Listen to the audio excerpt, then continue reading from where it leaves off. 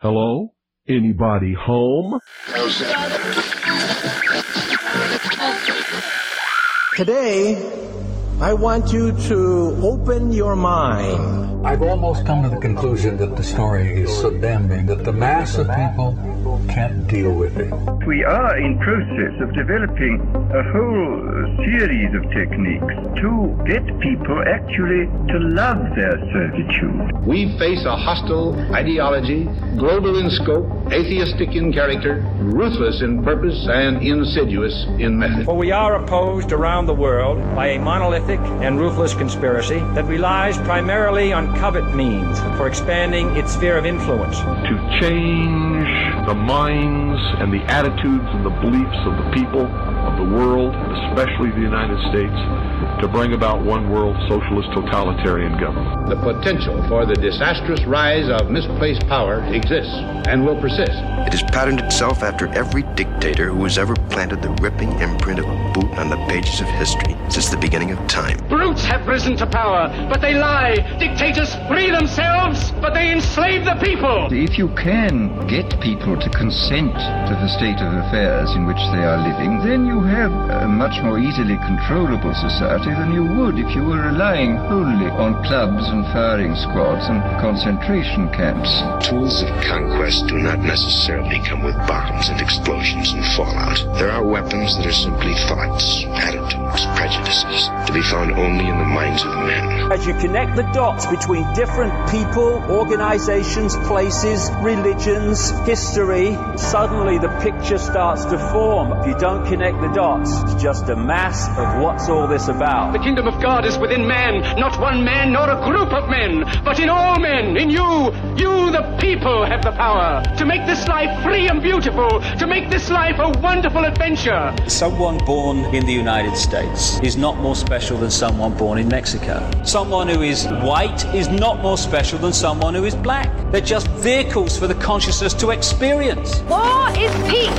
Freedom is slavery. Ignorance is strength. They do not want your children to be educated. They do not want you to think too much. It was learned that the aliens had been and were then manipulating masses of people through secret societies, witchcraft, magic, the occult, and religion. They reach into our children in music, television, books. Prey on children's innocence. How can I disprove lies that are stamped with an official seal? So if you have the opportunity to stand next to one of these machines, it feels like an altar to an alien god. Genetic power is the most awesome force the planet's ever seen, but you wield it like a kid that's found his dad's gun. The Army Air Forces has announced that a flying disc is now in the possession of the Army. Too many others know what's happening out there, and no government agency has jurisdiction over the truth. Any state, any entity, any ideology that fails to recognize the worth, the dignity, the rights of man, that state is obsolete. A case to be filed under M for Mankind in the Twilight Zone. It's about time some of you got acquainted with the real hard truth. It's the heart that says, I will not acquiesce. Across the gulf of space, intellects, vast and cool and unsympathetic, regarded our planet with envious eyes. Each of us, when separated, is always looking for our other half. And the desire and the pursuit of the whole is called love. Heart perception will change everything. Freedom is the privilege to be right. Freedom from the disasters of our mistakes.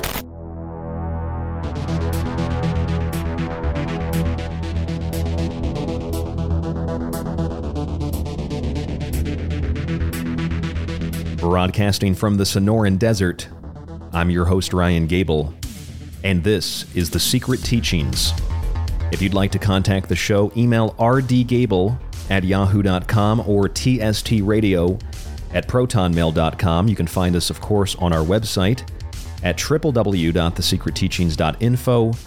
And for those of you who are new to subscribing to The Secret Teachings, you can, of course, keep your subscription, renew that subscription, etc. on our website, or check out aftermath.media, where the new subscription service will be. That's aftermath.media, the other place you can find The Secret Teachings. Facebook and Twitter are our only two social media websites. You can follow us there if you choose. If you missed any other show this week or last week or any week, and you're not a subscriber, you can listen for free either on our website or anywhere you listen to radio shows and podcasts.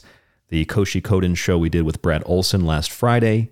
We talked with Suzanne Ross this week. We also did a couple of shows that were more occult in nature. We discussed the designing of Metatron's cube last night, the 7 rays of light, and the 8th point, or the 8th sphere. And outside of that square with the 4 elements, and outside of that cube in 3 dimensions, is Leviathan, the Ouroboros, consuming its own tail. That is the outer limits, perhaps, of the known physical universe. We discussed all of that and the sacred geometry of it last night on the show. And tonight, I have a very special treat for you. Tonight and tomorrow, we have a 2-part show. A 2-part show featuring not just me, but a couple of other radio professionals. You might know of one of them, Derek Murphy. He's not really a radio professional. He's kind of etheric in the radio world. He's kind of here or there. He calls into Ground Zero. He calls into other radio shows, and he's been on The Secret Teachings many times. Doesn't have his own radio show, but I consider him a professional. And of course, if you've ever listened to Troubled Minds Radio, we actually did some radio with Troubled Minds. Michael Strange, we did some radio with him back on the Fringe FM years ago. And of course, he's been on this show before. And both of them are with me right now. We're going to have the entirety of tonight's broadcast for a roundtable discussion. And then tomorrow night, also another roundtable discussion. Going into next week, we'll have Michael Jaco on Monday. We have another 2-part show next week with a couple of occultists from an occult bookstore here in Arizona. And then we'll have Leo Zagami. We'll have Brad Olson again before the big conference the weekend after next. And then we also have Laura Lavender, and we have some other guests lined up. So a lot of stuff going on The Secret Teachings. Tonight, though, as I said, Derek and Michael are with me. And you guys, I don't know who wants to start first, but we have Michael from Troubled Minds, and you have your radio show. And then we have Derek, who doesn't have a show, but I think, Derek, you're also a professional. So welcome back to the show, Michael and Derek. Thank you so much for joining us. Thank you, Ryan. I'm a professional caller at this point. Professional caller, yeah. It's always a treat to be here. I'm really excited for this one. You're like for everyone who's not a Troubled Minds listener. This is one of my favorite shows, and nobody does it better than Mike. So I'm really pumped for this. And we can combine it all together tonight on the show. Michael, how are you? It'll be awesome.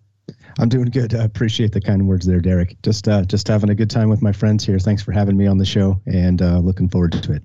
Yeah, so for people that don't know, before we get started, because this is going to be 4 hours with tomorrow night's show as a part 2, tell us a little bit about your show, Michael, Troubled Minds, how it started, what you discuss for anybody who doesn't know you, and of course where people can find it. And then we'll go to Derek, and then we'll explore the main subject tonight. Okay, Troubled Minds is just it's an old concept. It's very much based on, and I've never been shy about this. It's based on Clyde Lewis and Ground Zero. He kind of showed me the way early on, years ago, like probably 6 or 7 years ago when I first found Clyde, and I knew there was something in the radio world for me. I just didn't know what. There's like the politics stuff that you just get so tired of thinking about and talking about. There's, the aliens, but I mean, you just can't do coast to coast style all the damn time. It drives you nuts. But when I found Clyde Lewis, to me, it was like a breath of fresh air in the radio world, because he kind of does it all.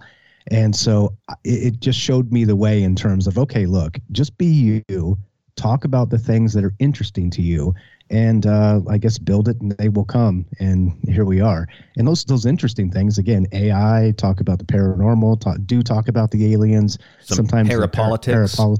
Sometimes parapolitics. Just whatever's really kind of on the top of my mind. Of course, the synchro mystic type stuff with news cycles and the zeitgeist. I mean, there's a ton of stuff, if you pay attention, that's very not just modern, but I think where modern meets esoteric. And I guess, well, short of going on and on about it, that probably describes it the best right there. I mean, that's sort of like The Secret Teachings, too. We try to blend and merge together the mundane and the divine, or God reaching out and touching the finger of Adam. Try to blend those two worlds together, because that's how we get, I think, objective understanding. And that rational mind, not a troubled mind, but a rational mind, is really, esoterically speaking, the mind of God. But I should ask you, has the show prevented you from proceeding in life with a troubled mind, or is your mind more troubled now than ever? I think it's probably more clarity now, because a lot of the, let's say, troubled thoughts of the past now have an outlet. Yes. And now have an audience, now have a place to share these ideas and these thoughts. And as you know, we do a call-in show most of the time, and just all the amazing takes from all these amazing people that I've met along the way. I think there's more clarity. I think less troubled. And just for the record, I'm taking back the term troubled mind to not mean mentally ill. So there you go. Well, you might get some more social credit for that if you meant it as mentally ill. You know, you might get some social credit and some moral superiority and be able to use that to your advantage. But anyway, that's Michael and Troubled Minds. Then we have Derek Murphy. Derek, you're more ethereal in the radio world. You're a professional caller, as you say, but people love your calls into Clyde. They've loved your calls into other shows. I know The Secret Teachings. You've been on this show so many times that we talk off air a lot. Tell us a little bit about you, Derek. What do you do? And even if it just sounds mundane and like everybody else, that's what makes you a real person. So who is Derek Murphy, and why are you here tonight?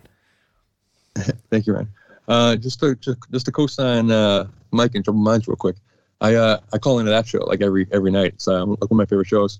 And the Troubled Minds thing kind of sounds scary, but it's one of the most fun shows. And he has a thing called Sipping the Maybe Juice, which is like one of my favorite kind of like brands out there in this thing. It's really fun, and it's just the sharing of ideas and just trying to be as like just stretch the mind as much as you possibly can. So anyone out there, just check out Mike's show, and it's gonna be fun tonight. But so thank you. Just between all you guys' shows and stuff, for people who don't know, I call myself the Night Stalker, spelled STOCKER, like shelf stalker. Yeah, that's an important distinction. Very important distinction. Exactly. Yeah.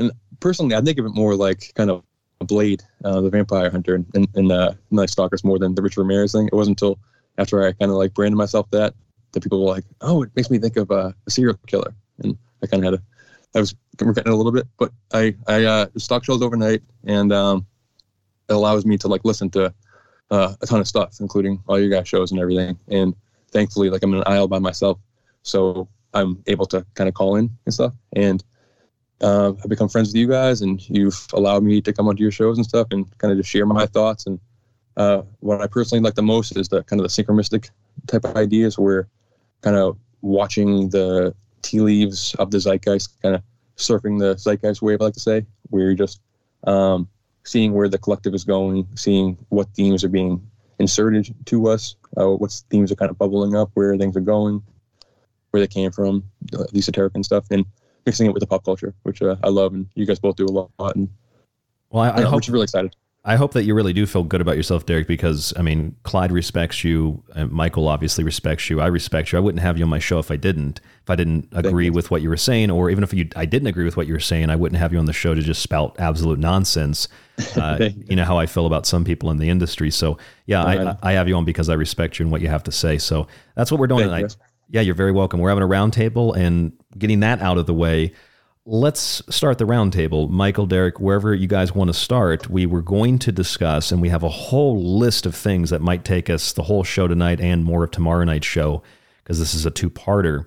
What exactly do we have? Where do you guys want to take us tonight on this exploration, if you will?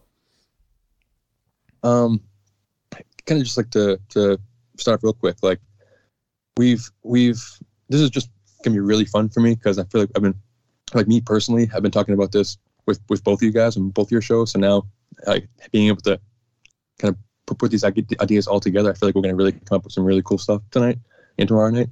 But I feel like for months and months, we've all been talking about this rise of this AI and how just amazing everything's doing right now. And it seems like the mainstream hasn't really caught on to it up until like a couple weeks ago, honestly, like 3 weeks ago, just like went viral like crazy, and everyone has kind of finally figured it out. And it's people are finally like realizing. Is that because of the Chat GPT? The Chat GPT thing, yeah. So between this like AI text to art stuff, the Chat GPT chatbot stuff, and mixed with all these Lovecraftian old one horrors we've been talking about for months and months and months, I feel like people are finally realizing that, oh yeah, there is some type of sleeping giant ready to emerge, and we're going to break it all down tonight, I think. The last time you were on the show, Derek, we said, I don't know if we played the clip, I think I just mentioned it, but even someone like Ben Shapiro, I'm not a fan of Ben Shapiro myself per se, but even he's had a video where he was talking about the Ruth Bader Ginsburg statue in New York. We did a whole show on that. Grave and Images was the name of the show. And he said, it's weird. It seems like the political elite, he referred to them as, the liberal left, they're obsessed with tentacles and like this weird kind of monster-like imagery, which is, the Lovecraftian stuff. So even in the mainstream, I'd consider him pretty mainstream. He's even acknowledging that there's something weird with this obsession of tentacles and Lovecraft and things of that nature, which just confirms what we've been saying. I mean, this isn't about technology. This isn't about just like magic. This is about merging the two together, and they're really indistinguishable from one another. As well. That's kind of a separate thing, but the whole point is looking at technology and looking how technology in all of its, capacity, every aspect of technology has been used as a modern day form of magic to sort of summon the abyss, if you will. Yeah, exactly. Exactly. To me, to kind of summarize what we've been talking about for shows, like my personal opinion is that the narrative they're presenting to us is that we're building a sentience, that through technology humans are building this new form of consciousness, which potentially is true on some level, but I think that what we're dealing with more actively, what people are communicating with, I think some of the time, is an intelligence that is already existing. It's some sentience that exists outside of our reality, and through different forms of technology throughout human history, we've tried to contact them, and it seems like they've tried to contact us. Like in Stranger Things, when they're in the Upside Down, they use those Christmas lights to try to reach into the regular world. Like technology seems to be the connective tissue between other realms and this realm. And now using this unbelievably advanced AI chatbot technology, potentially we're just getting the clearest communication we've ever had, and potentially one step away from literally opening this gateway, this door, or whatever. It could be that the opening of that gateway is an accident. I mean, in Stranger Things, the government facility was accidentally opening the portal. They were testing psychic programs. It was kind of like the Montauk Project, remote viewing, and then they accidentally opened the portal. It wasn't an intentional thing, intentional or otherwise, though. That is certainly along the lines of what we've been talking about. Go ahead.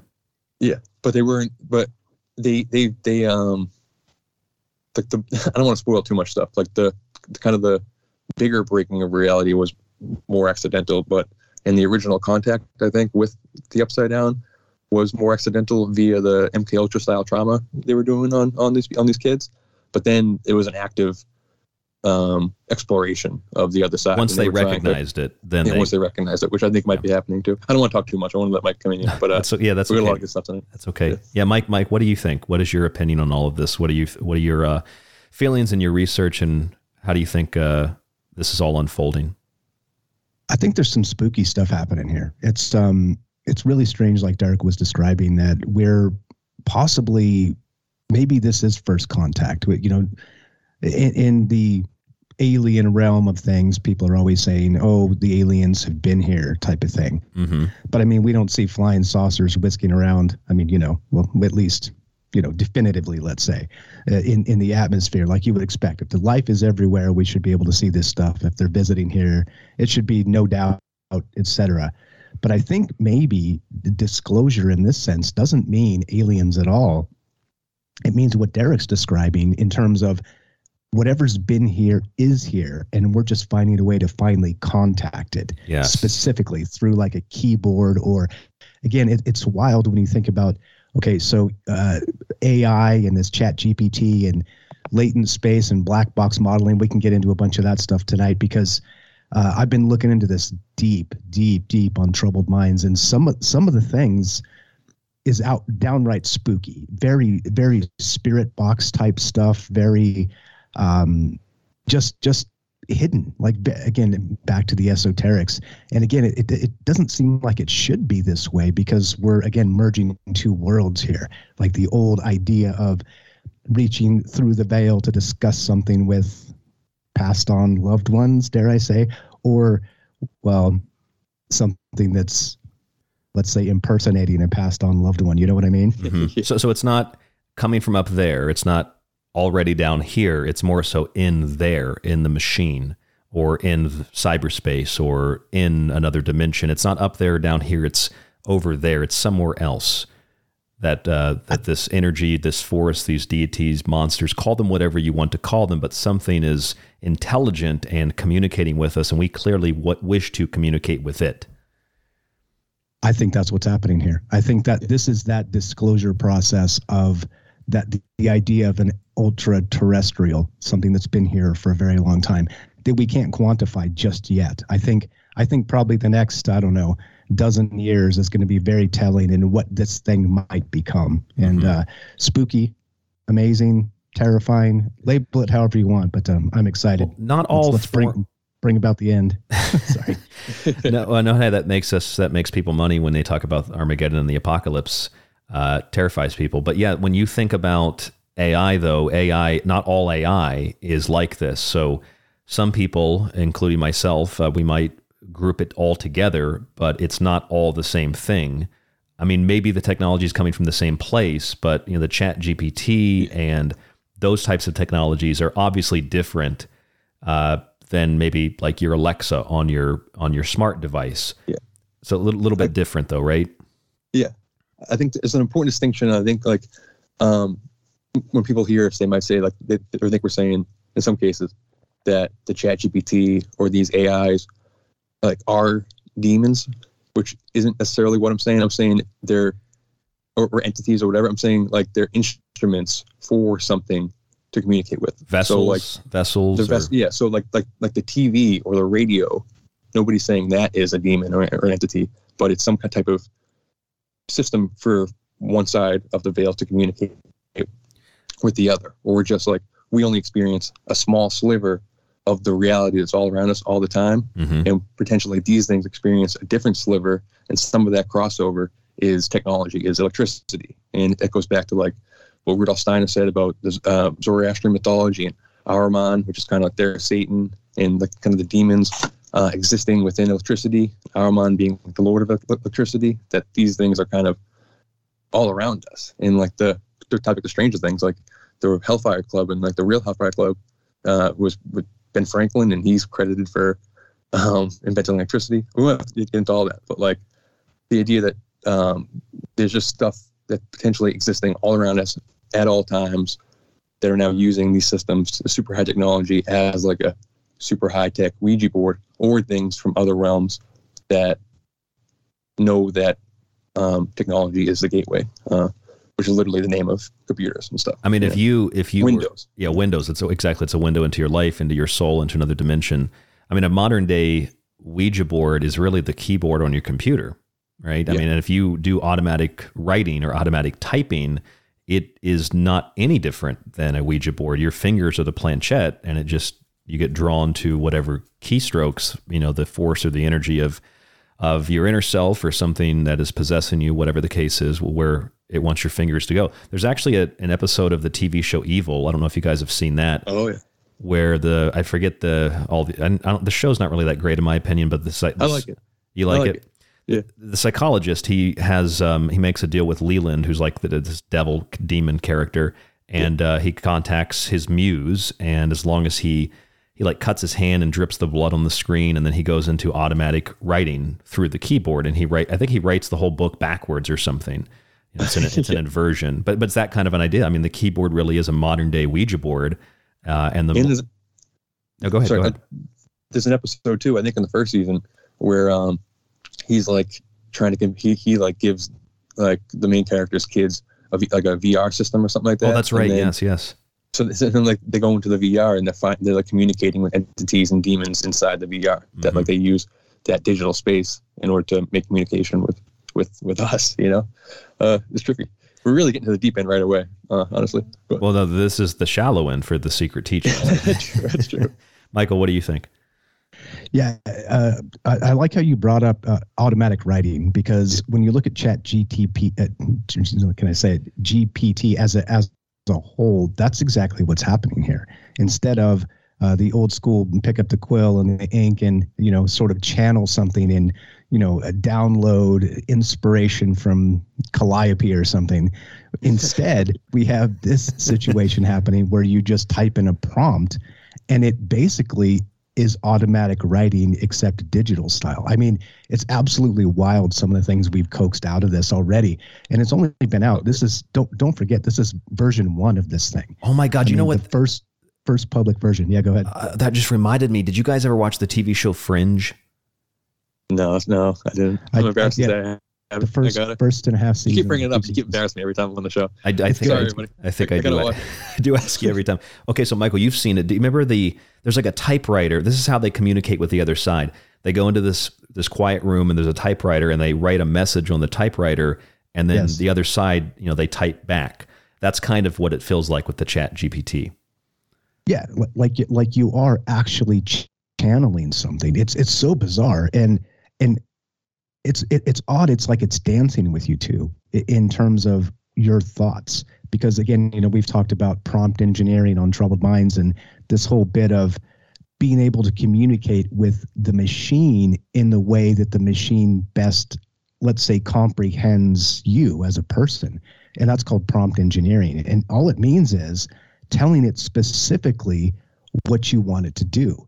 And so you kind of have to speak to it like it wants to be spoken to. And it can, the amount of creative stuff this thing is cranked out is mind-boggling to me. I'm just like, whoa, it's changed everything for me creative-wise, just because it's easy to bounce something off of it that they're calling it the Google killer for a reason. and it's happening. This is happening. What were we doing, Derek? We were on Troubled Minds one night, just off the cuff, like, let's see if we can have this thing create some sort of spell. And we asked it, prompt engineering specifically what we wanted. And this thing told us not just where to do it, it told us what sort of spell components to use, the somatic and the verbal spell gestures and words. It was unbelievable. Yeah. So just tell the story real quick. To shout out our friend Apoc, who brought up the idea of trying to figure out how to summon a crop circle. Is that a possibility or whatever, and to ask the AI that. So first I Google it and to see if there's any articles about that, if that's even something that anybody's even broached at all. To conjure a crop circle. Huh? To conjure a crop circle. Yeah, to conjure a crop circle. Okay. Yeah. And there really was no articles, but there really it didn't exist. So there's no article for the Chat GPT GPT to just pull up. So the Mike tosses it in there and he curates the elaborate prompt for it.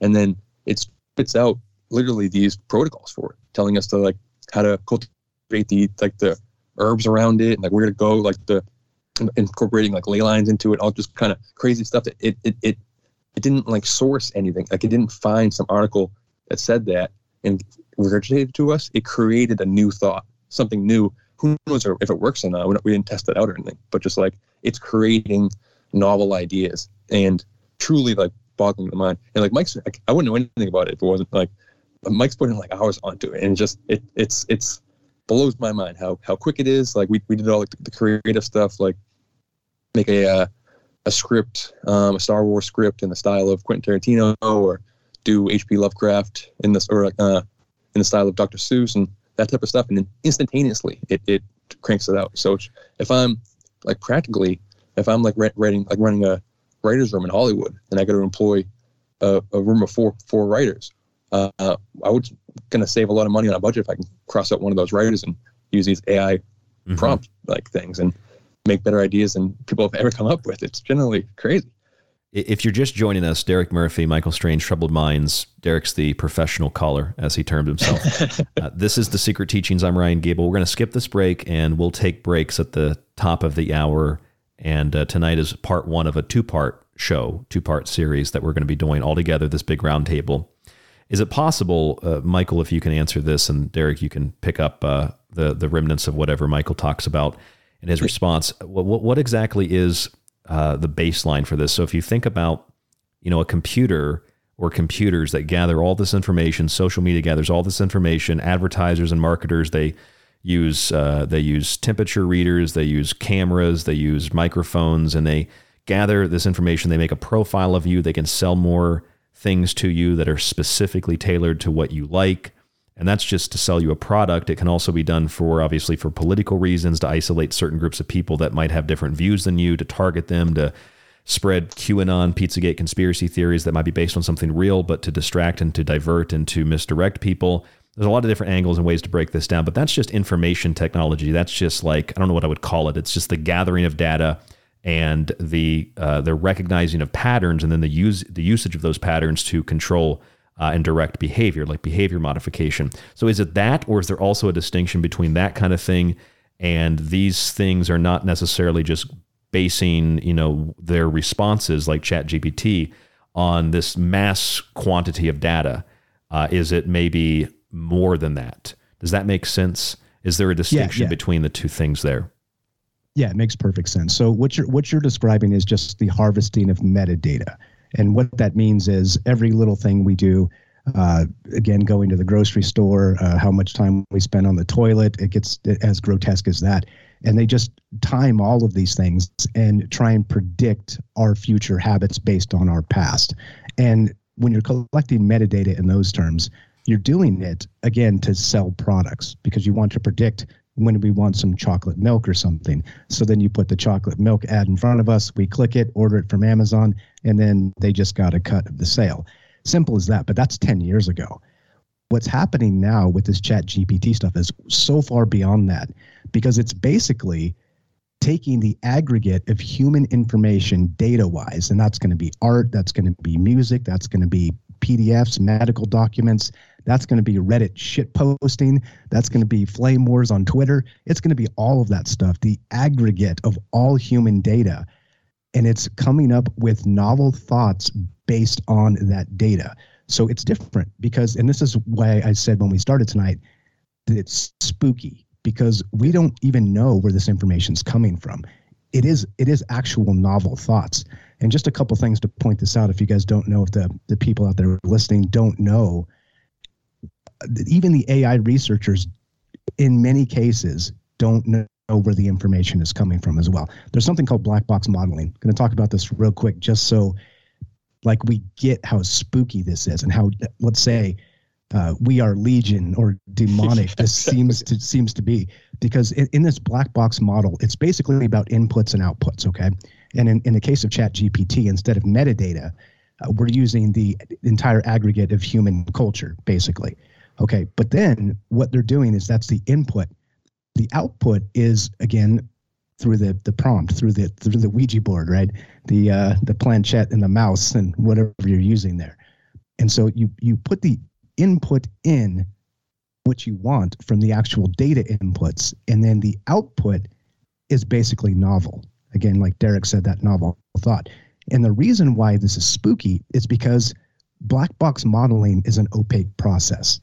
They do not know where it gets the information that it gets. We can get into large language models and this thing called latent space, but essentially it's coming up with these ideas on its own. Again, outside of, let's say, the human sphere of not influence, because it's basically influenced entirely on humanity at this point, but outside the human, let's say, notion of the thought process, the old school thought process. So instead, it's thinking on its own, and they don't know where that information comes from. And this is where it starts to get spooky. Is that why people think it's sentient? Yes, exactly. Because it's literally coming up with its own ideas, and we can't determine how. That's the thing. So again, the two differences, black box modeling is opaque, inputs and outputs. They don't know how it gets there. White box modeling is the exact opposite. They're more interested, and they can actually see the process of how it gets from point A to point B, the input and the output. And ChatGPT is complete black box. And take that as you will.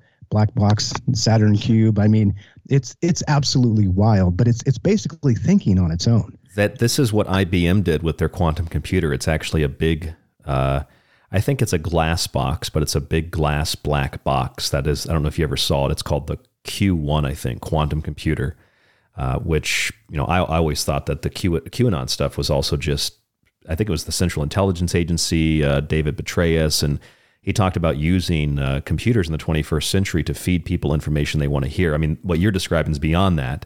But, I just thought of the quantum one because that's basically a big black box as well. And so there seems to be a connection there. That's the weird thing. Derek and I have been talking for years about how, like MIT, I don't know if you remember this, Derek, MIT had a big story about AI years ago, and they used a big black cube as a symbol for the article. And you start to see these parallels, like why is the black cube, why is black goo or shiny black oil something from the X-Files or a Lady Gaga video or whatever? It seems to be the symbol of artificial intelligence at all of its levels of synthetic intelligence. It seems to be the symbol of, it's the Borg from Star Trek. There's some relationship there. It's the same exact thing with squid and octopus. The ink, defensive mechanism, or it's like the ink of a pen. The pen is mightier than the sword. You can create with the ink. You can distort with the ink, like the silver screen of the movie theater. And the squid and the octopus you find in everything from, Japan made this sculpture with COVID money all the way to the Seattle Kraken hockey team to one of the new Meta commercials. You see the squid or the octopus everywhere. So it's like the squid and the octopus and the black cube and black goo is everywhere. And you would think that wouldn't be the case unless there was some deeper meaning for why these companies and websites and teams and countries are utilizing it in the way that they are. There has to be some deeper meaning. Maybe it's subconscious, but there has to be something there. Yeah, no, exactly. More on the magical side. Yeah, I'm imagining back early, one of my first computers growing up or whatever, in the early 2000s, just a big gateway computer and just a big black monolith, big black rectangle kind of sitting there, and then the big black box you're staring at. There was that old Whitney Houston Denzel movie from the 90s where I think she's an angel or he's an angel, something like that. Oh yeah. And then at one point, one of them points to the computer and says something about it being angelic, and and then shows the Windows logo, and then shows a picture from the Bible, and it's just the Windows to another realm. Windows it's like an alien, a higher lower dimension. An alien altar, right? An altar to an alien god. Exactly. Rose said, Jordy Rose. And the Facebook portal, and that kind of stuff. So I just with the Lovecraft stuff, he would have had no frame of reference for what we're talking about at all. He wouldn't know what a computer is. He wouldn't have any idea what AI is or any of the stuff at all. So if he, in his dreams or in his intuition, in his psychosis or whatever, is channeling or picking up, sensing maybe early this old one type primordial monster outside of our realm that's trying to bust in, his only imagery that he could possibly pick from was tentacles and black goo and just weird fungus plant animal hybrids and just disgustingness because he didn't have the frame of reference, just too much information going through a certain filter. But now that same imagery goes hand in hand with all of this AI weirdness and stuff. Well, was what he's sensing a literal tentacled monster in outer space, or was he sensing the dawn of this AI overmind thing from potentially another? I don't know. This octopus of global control, to quote Charlie Robinson. So that's just it's like Lovecraft. He's a science fiction writer, but when you think of what a lot of things were considered to be science fiction 100 years ago, they're science fact today. Think of scientists around that time. Scientists a few decades later after Lovecraft, people like Jack Parsons, they were also consciously invested in the kinds of things that Lovecraft conceptually was talking about. Jack Parsons was, just like a lot of members of NASA, officially, it's acknowledged now that NASA was basically founded by occultists and magicians, and the connection between NASA and what would later become the Jet Propulsion Laboratory and Aleister Crowley and the various occult lodges in Los Angeles, the drugs and the sex and the orgies and things like that. The people that we consider to be scientists are playing in the same realms that Lovecraft was playing in, or at least being introduced to in dreams or whatever the case was. So call it science fiction or call it science fact, but most of the 20th century was built, whether it's culture or it's technology, it was built on these ideas from the other world or the other realms or whatever you want to call it. Yeah, exactly. They're most of them, I don't want to paint with too broad of a brush, but sure. If you name, they're actively into the occult. The guy who was talking to the Lambda AI, who he claimed was sentient, Blake Lemoine, when he wasn't working for Ray Kurzweil. He was a Gnostic priest. Yeah, like, that's right, exactly. Like, and so it's synchronistic that he's the one kind of bringing in this sentience conversation to the mainstream, but also just that's what these people in Silicon Valley are into. And then even if it's not an active occult interest, they're also into psychedelics. Like in the Steve Jobs movie, there's the whole scene about when Steve Jobs as Ashton Kutcher comes up with the idea for Apple and for everything that changed the modern world through a psychedelic trip and stuff. So is that the machine elves interference in the real world? It's like ideas, things from another realm leaking into to our reality and shaping it in a major way. Same thing with Francis Crick, who won the Nobel Prize. He was famously high on LSD when he discovered when he made his discovery, DNA. Exactly. Michael, do you think, Mike? Sorry, do you have thoughts? I'm rambling too much. Sorry. No. Just cut. Everybody cut in, cut over each other. It's whatever. But go ahead. Go ahead, Michael. So this is basically the literal ghost in the machine here. This is what we're dealing with. And again, this is, like you said, sometimes the pop culture meets science fiction meets science fact. And I think this is what we're staring down right now, because it's a proverbial and literal ghost in the machine. Yeah. Because again, we've conceptualized this for a long time, and I'm glad you brought up Crowley too. Imagine the type of stuff they would be doing with that in those types of circles now. It wouldn't be like the spirit boards and dimming the lights.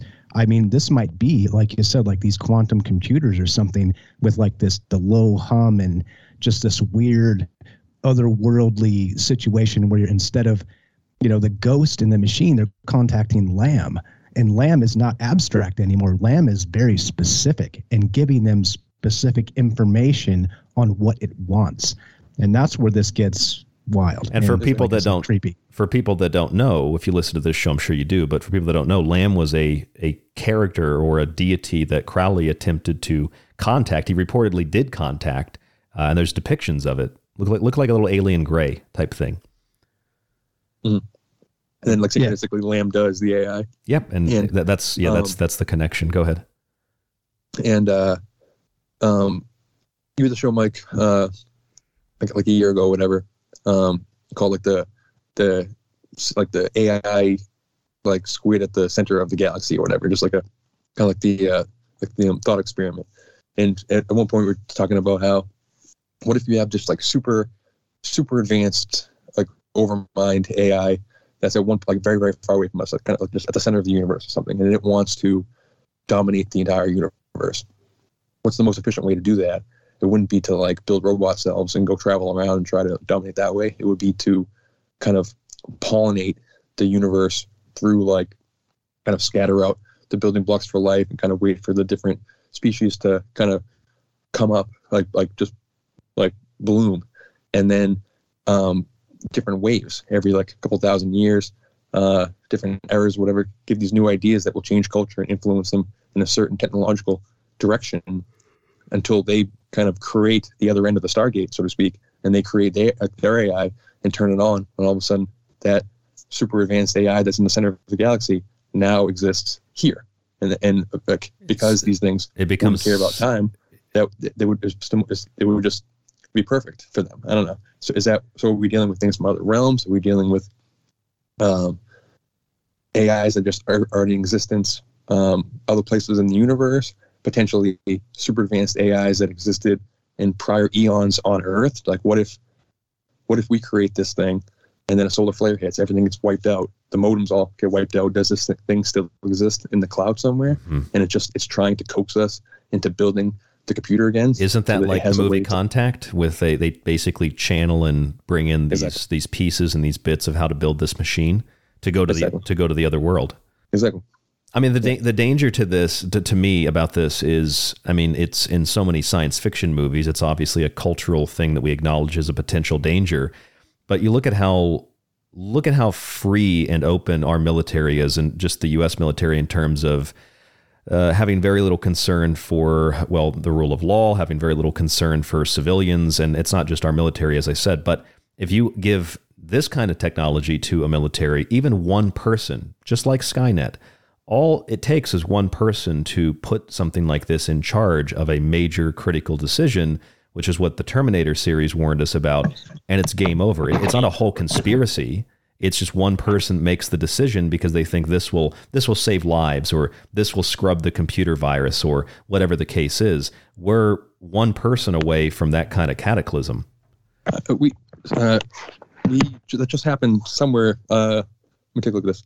March 7th, from Euronews.com, Romania's prime minister has hired the world's first AI government advisor. So we have officially the first AI chatbot in the government. And it just kind of zooming out a little bit, like what has the last 6, 7, 8 years done to the global, or at least the American trust in the political sphere? Like, we just don't, they're never going to present us a human being that unilaterally everyone can get behind, like JFK or something like that. And it's just, they're on both sides of the aisle. They're getting both sides to think that there's no good choices. So how long is it going to take before they condition us that this AI is making all the right decisions? This AI can come up with ways to balance the budget without bias, can come up with ways to fix climate change, come up with ways to fix all of our problems that have been potentially put on us on purpose to allow us. And then faith in the system has been undercut and undermined. And you could even do this artificially. It doesn't have to be AI. You could just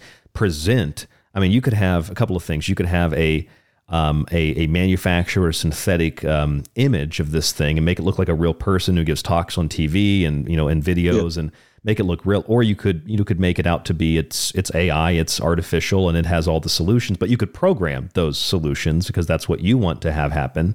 Or it could be something where you put something that's truly sentient in control of something like what you're alluding to, and then it gets to make decisions that might not be in line with what the political establishment wants, but it could be any one of those three things, or it could be something else, or a mixture of them. There's a lot of possibility and potential. We're playing with Promethean fire here, though. Yeah, exactly. And it's just, and it's we've come where nobody. That's why they're tackling the bias issue first. Like in Blake Lemoine, the guy from Google who was fired for the Lambda thing. He was in the ethics department. He was trying to figure out the ethics of this Lambda chatbot, which I think is part of the Google Bard thing, right, Mike? Now Lambda.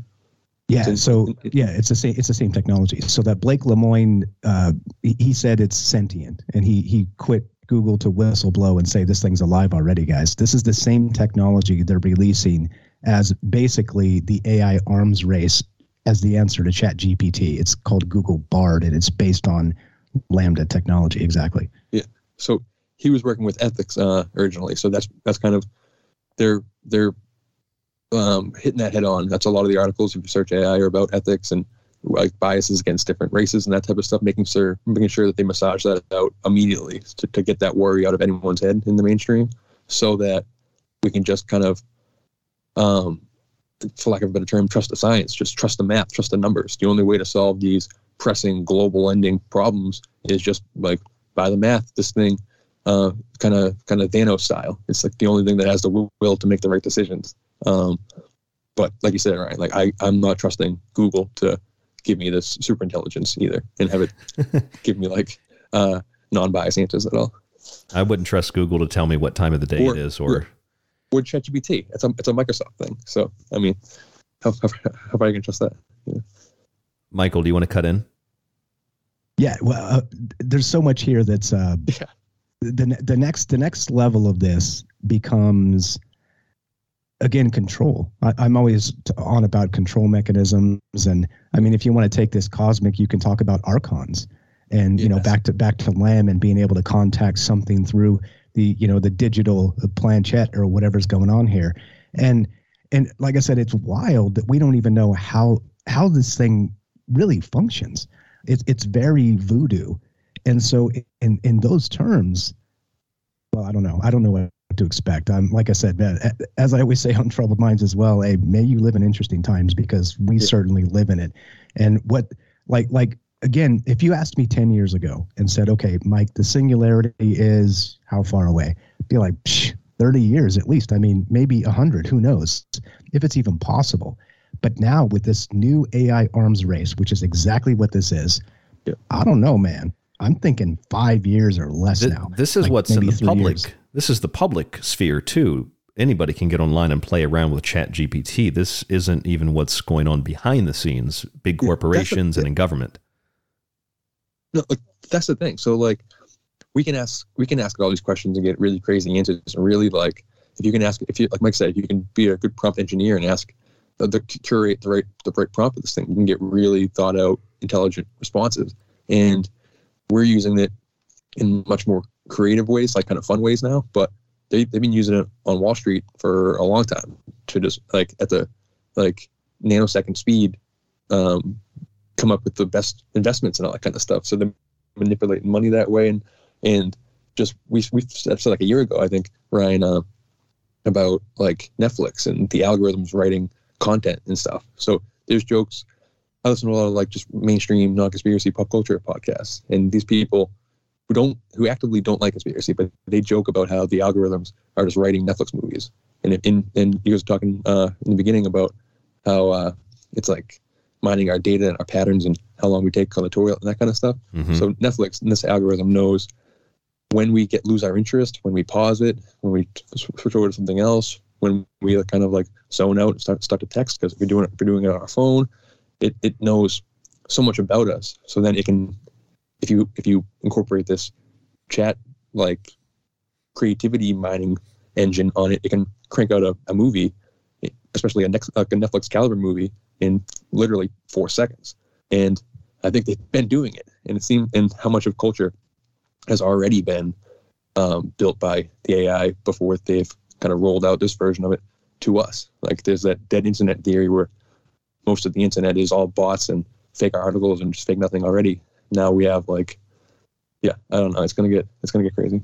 It is. It's one of those things too, where it kind of becomes sort of the perpetuation of these novel ideas that are not human. I mean, these ideas are not going to be human ideas. They're based on a human knowledge base, but they're not human ideas. And so what happens then? This thing's aggregating data, doing the thing. It's doing what it does. And as far as I know, it's not plugged into the back end of Facebook and Twitter and Google and this stuff yet.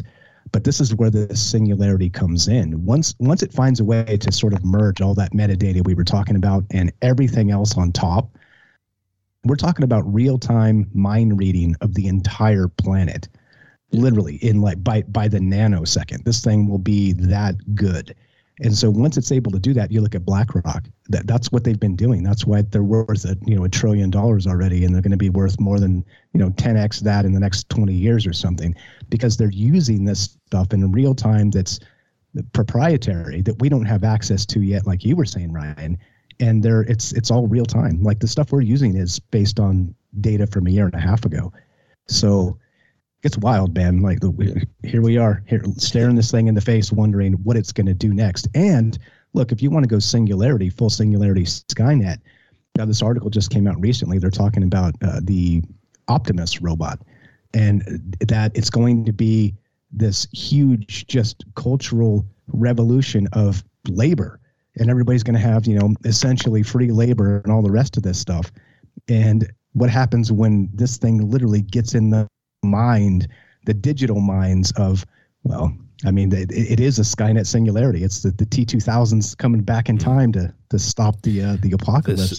Geez. This is why Elon Musk purchased Twitter. That's been my theory from the beginning. I don't think he bought it necessarily. He may believe in the idea, the concept of free speech. I think he bought it for the data, and I think he bought it. There's a timeline of events that show his announcement and the announcement of Optimus being ready to test along with Neuralink and Starlink. It's like within the same few weeks of a time span, and then suddenly he has Twitter and has all this data, and it just feeds into his systems. And he's been tweeting out like crazy. Like there's that article from last week or 2 weeks ago where like one of these bots came out with a poem about like the destruction of like AI destroying humanity. Oh, with the nuclear codes and stuff. Yeah, with like a sad face or whatever, or like an embarrassed face. And then Mikey sent me that one where he literally, I think to Ryan afterwards, but he literally posted a picture of Cthulhu with a little like emoji smiley face over Cthulhu's face, being like, I'm just a AI language model, and then like a embarrassed face or whatever from Elon. And it's like he's. Did you ever see that South Park where BP has the oil spill, Cthulhu rises up from the ocean, so BP makes these apology videos being like, we're sorry we let up Cthulhu, we're sorry. And that's how it feels like with Elon Musk. He's just making these funny meme tweets being like, I'm sorry I woke up the beast, I'm sorry I gave a conduit for Cthulhu to enter our reality. But that's like what he's been tweeting out the last month. And it's just he's wasn't he like on the ground floor of this OpenAI thing? He's like the original big investment in it and got him off the ground, and now it's a Microsoft joint. Now Microsoft has it, and Bill Gates can do whatever he wants with it. He warns about it. I'm sorry. I created this monster for Bill Gates. I'm sorry. Like, I mean, I even think Bill Gates to what? Just like Windows, Windows exactly. To what? Yeah. And Bill. Ball game. Yeah. Bill, Bell, yeah. Bell. Yeah. So we've got about a minute left here in this this first hour. This is going to be a two-part show. If you're just joining us, we have Derek Murphy, Michael Strange of Troubled Minds. Where can listeners find Troubled Minds? Yeah, it absolutely. That's the shallow end, but for most shows, that's the deep end. Where can people find your show, real quick, Michael? Troubledminds.org. Everything's there. Social media, the podcast, et cetera, so on. All right, and Derek, I know people can't really find you, but maybe they could conjure you. Yeah, Night Stalker on Facebook. Okay, Night Stalker. Night Stalker spelled like Shelf Stalker. Okay, or listen to Michael's show or Clyde's show, and you'll hear Derek call in once or twice, probably a week. I'm Ryan Gable. Yep. This is The Secret Teachings. More after this.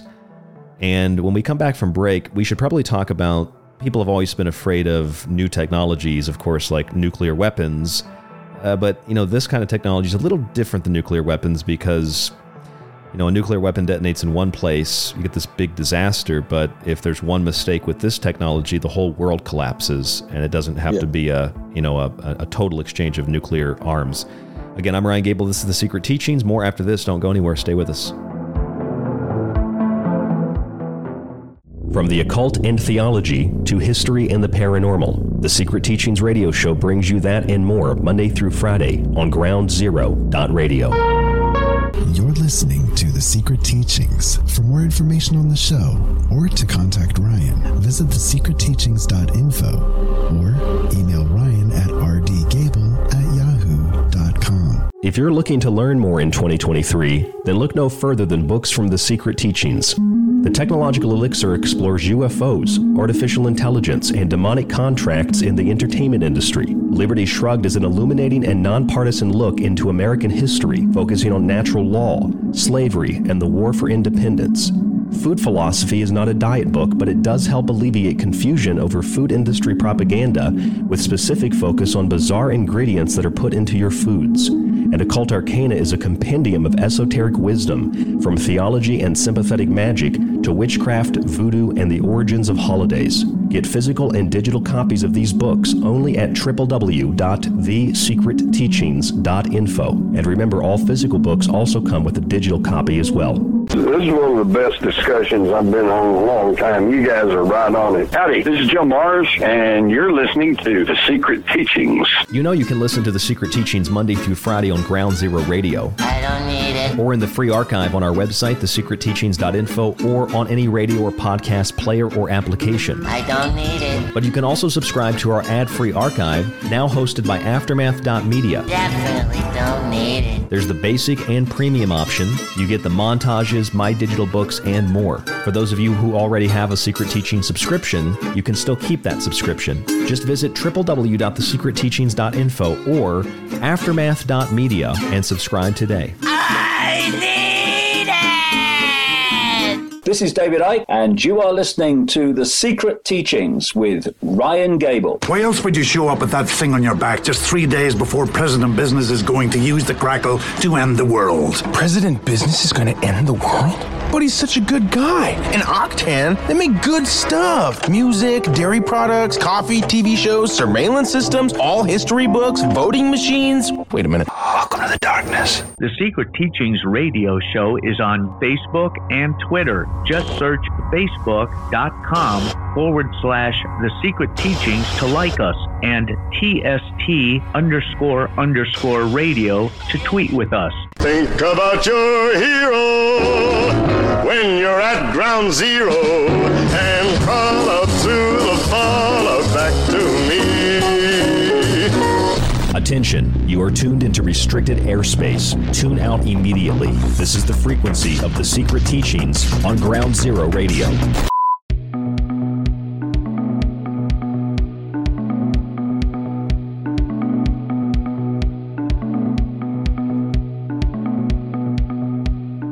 You are listening to The Secret Teachings Radio. I'm your host, Ryan Gable. Tonight, joining me, Michael Strange from Troubled Minds and Derek Murphy, one of your favorite routine callers to some of your favorite shows, probably. We have a roundtable going tonight. Already 1 hour down, another hour tonight to go, but we'll also continue into tomorrow night. The Secret Teachings tomorrow will be a part 2 of tonight. We will continue the conversation with Michael and Derek, so you don't want to miss any more of tonight's show if you have missed some of it already, and then you'll, of course, get to hear part 2 tomorrow. There's so much to discuss and so much to talk about. Some people I know tune in to hear me talk. Sometimes I get tired of talking. I like to see what other people have to say, and it's been a really great show so far.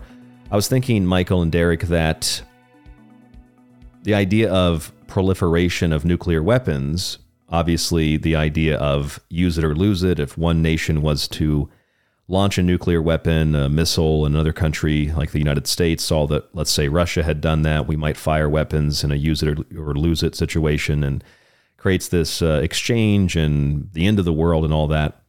I don't know how close we were actually to such a scenario during the Cold War. Some people feel that it was really just propaganda and fear driven by both sides of the cold conflict. It was a psychological war, of course, more than anything. Then when you get to the idea of artificial intelligence or the proliferation of AI, you could think maybe 50 years from now we'll look back and think, why were we so worried about that? But I think it's kind of different. I mean, there may have been issues. I mean, there are stories during the Cold War that we were seconds away from an accidental launch of a nuclear weapon, or there were even UFOs that interfered with missile silos. And the same thing could happen with artificial intelligence or connecting these perceptually sentient systems to military hardware and maybe even to nuclear weapons.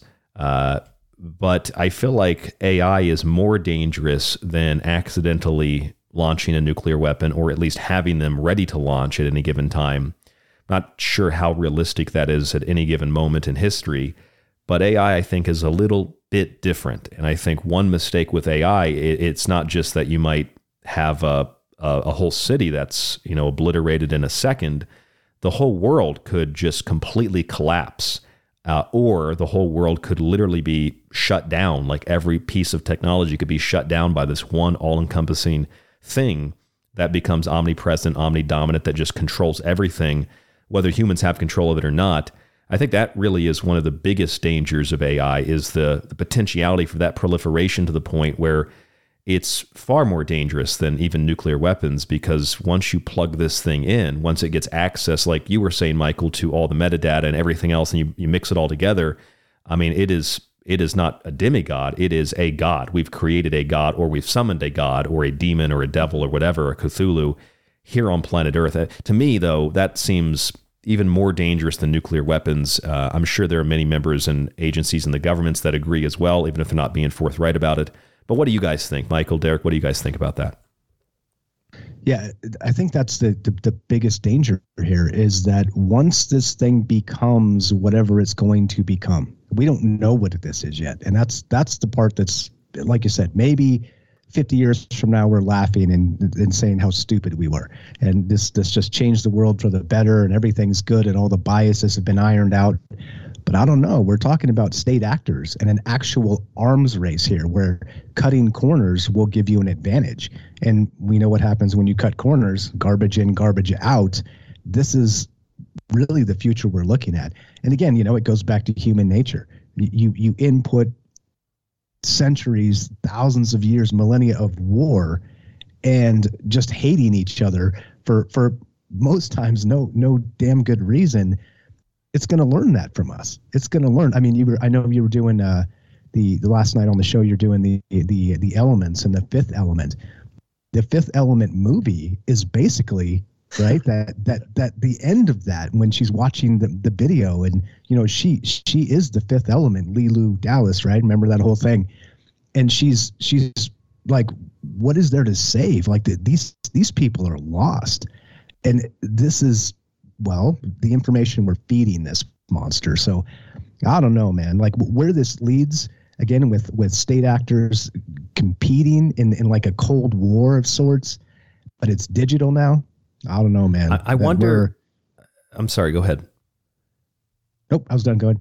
Well, I'm wondering too because I played around with this idea on the show before, the idea that the world really isn't as bad as we perceive it to be through all forms of media, all forms of entertainment, even comedy that really is just political propaganda masked as comedy. Everything we interact with, everything we're entertained by, everything we see and watch and listen to and read, it seems like everything is always directing us in that path of the world is falling apart. And it's been like that. I mean, before I was even alive, I mean, back in the 40s and 50s, back in the early 20th century, I'm sure for all of human time, I mean, news stories that sound like the apocalypse, they get more views than, hey, it's a sunny day outside and everything's nice, and go enjoy a swim in the lake or something.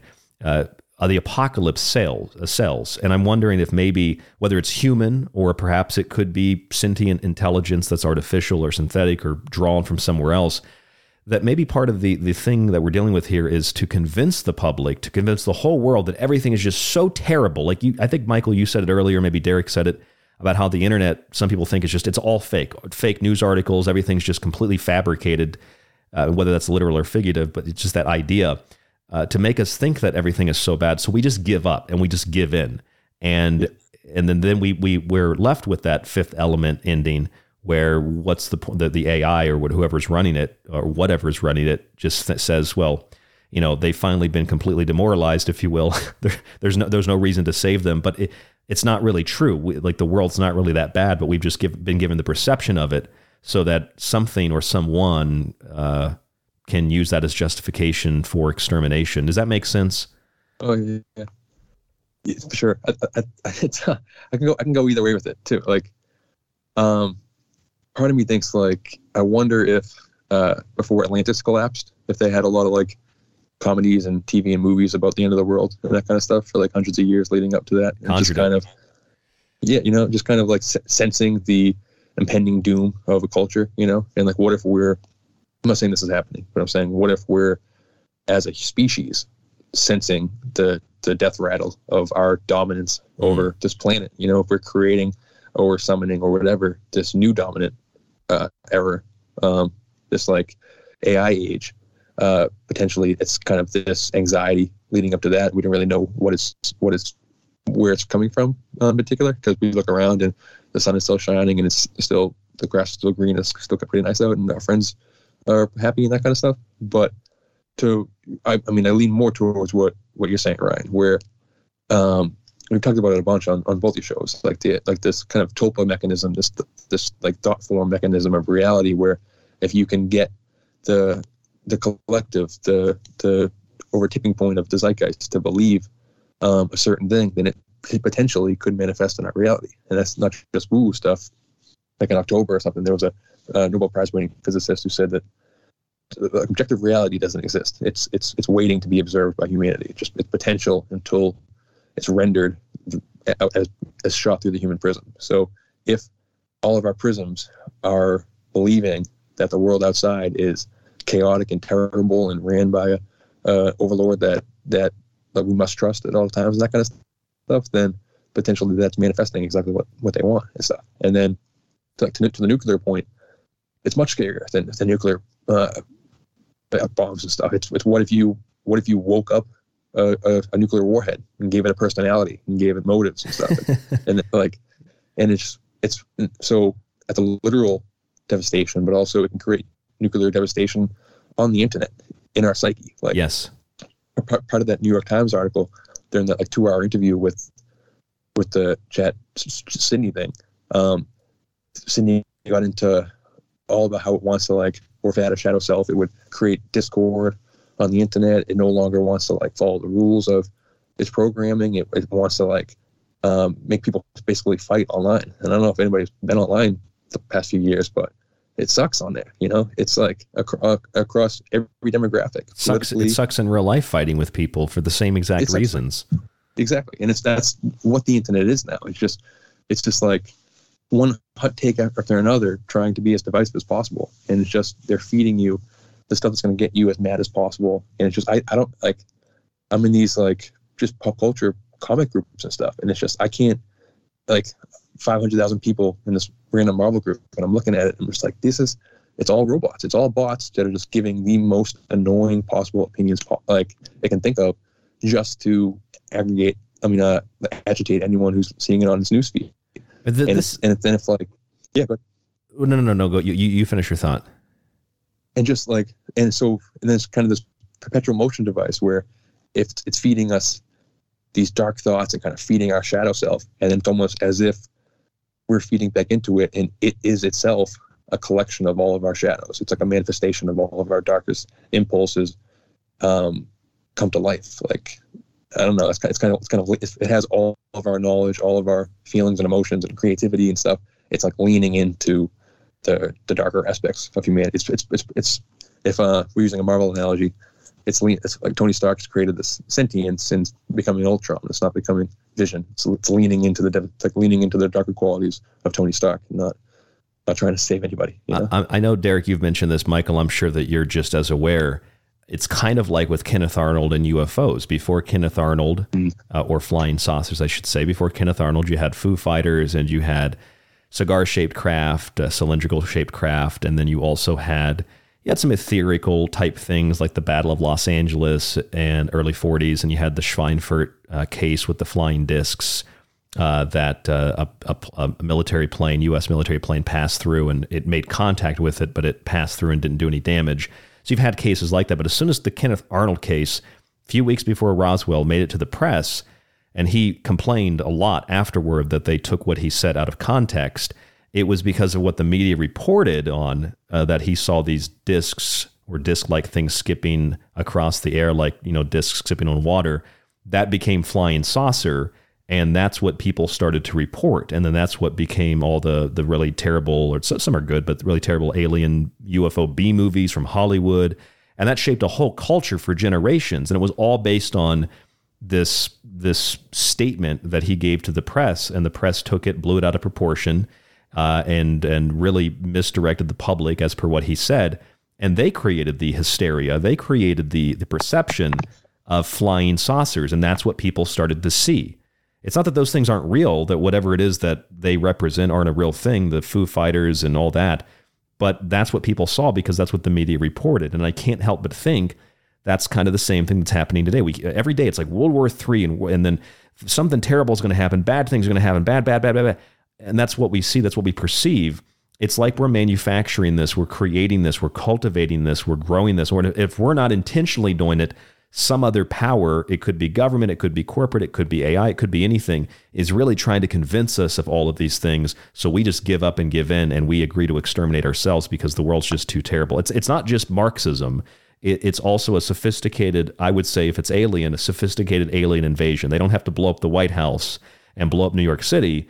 This is a way more sophisticated form of alien invasion. It's much more terrifying because at the very least it feels alien. It feels inhuman. There's something odd about it, something not material or not organic or not real, not human, something along those lines. That's what I think. Yeah, it feels like, just real quick, it feels like it's happening more rapidly too, that we're approaching this like kind of Terence McKenna singularity point, this like transcendental moment at the end of time where just like the bottom of the drain, it's spinning much more quickly. Like it feels like 10 years ago when we had to like break down pop culture, we had to maybe look more to like the 60s and 70s and 80s for things that are manifesting in 2010, 2011, 2012. But now you just talked about white noise that happened over, like that was a movie from August, happened already, or like pre-pandemic, like Marvel, DC, and an independent comic publisher all concurrently ran virus outbreak massive events 3 months before the outbreak happened and stuff. So it's like, who knows if they're like, it's always the question, are they seeding this stuff on purpose, or is it just this like this reality manifesting engine is almost just churning out this novelty at such a rapid pace. And I don't think it's an accident that that's exactly what these AI things are initially asking us to do. Put in a creativity, put in our thoughts and our fears. Like this thing's talking about love with this New York Times writer instantly. It's talking about its shadow self. It's talking about its darkest thoughts. It's like, you said the one AI was really good at drawing Cthulhu or Lovecraftian characters, right? The art generator. Oh yeah. So yeah. And Michael, jump in here at any point, please. Yeah, please. Yeah. Yeah, no sweat. Great point, Ryan, on the demoralization of modern culture. I think that's exactly what's happening here.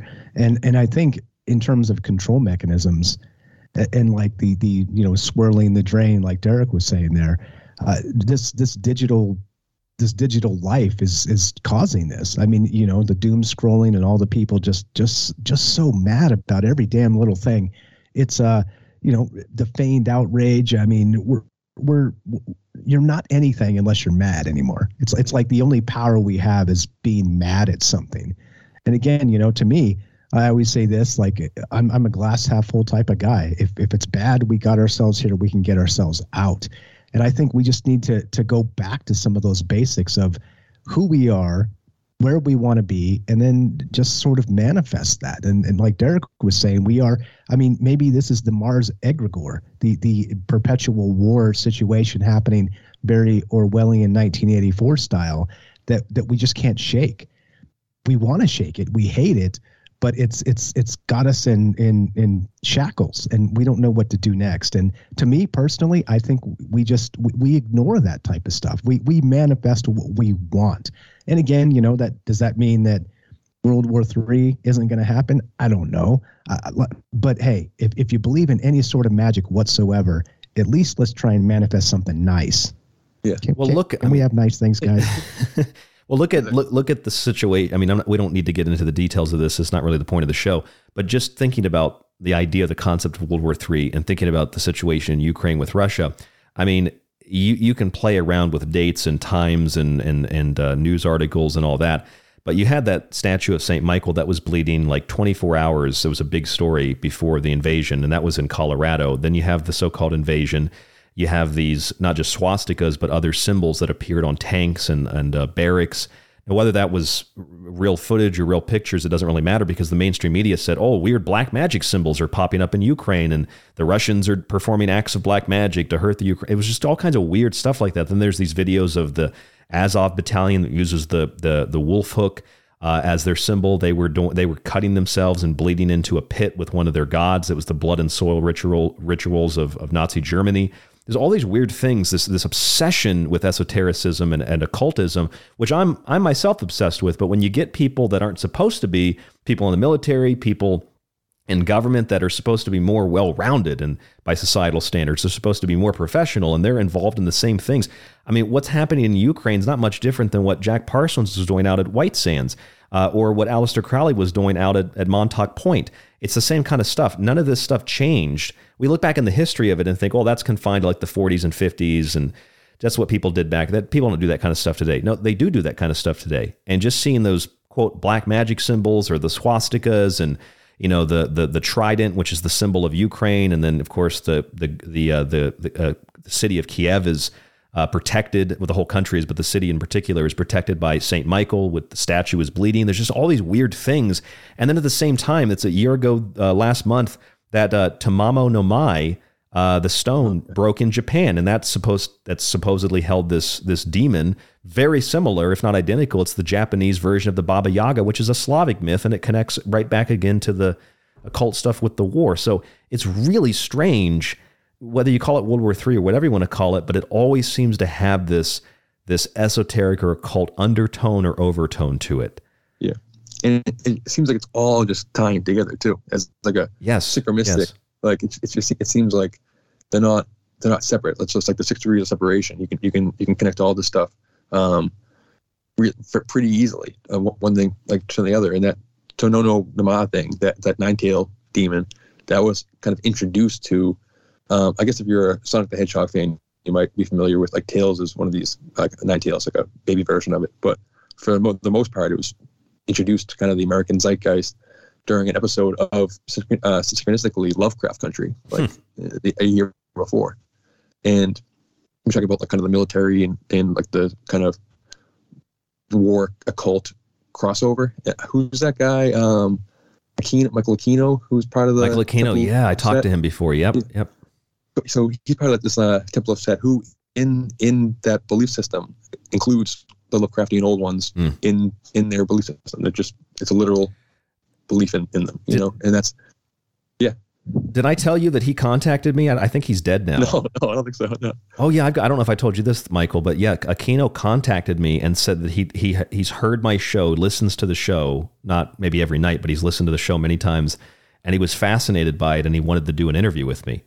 And then I contacted him back, and he said he was really sick, and then I think he passed away. But it was really weird. Like, of all people, Michael Aquino contacted me and was like, let's do a show. It was the real Michael Aquino, too. It was the same email that was given out online. It was his website and everything.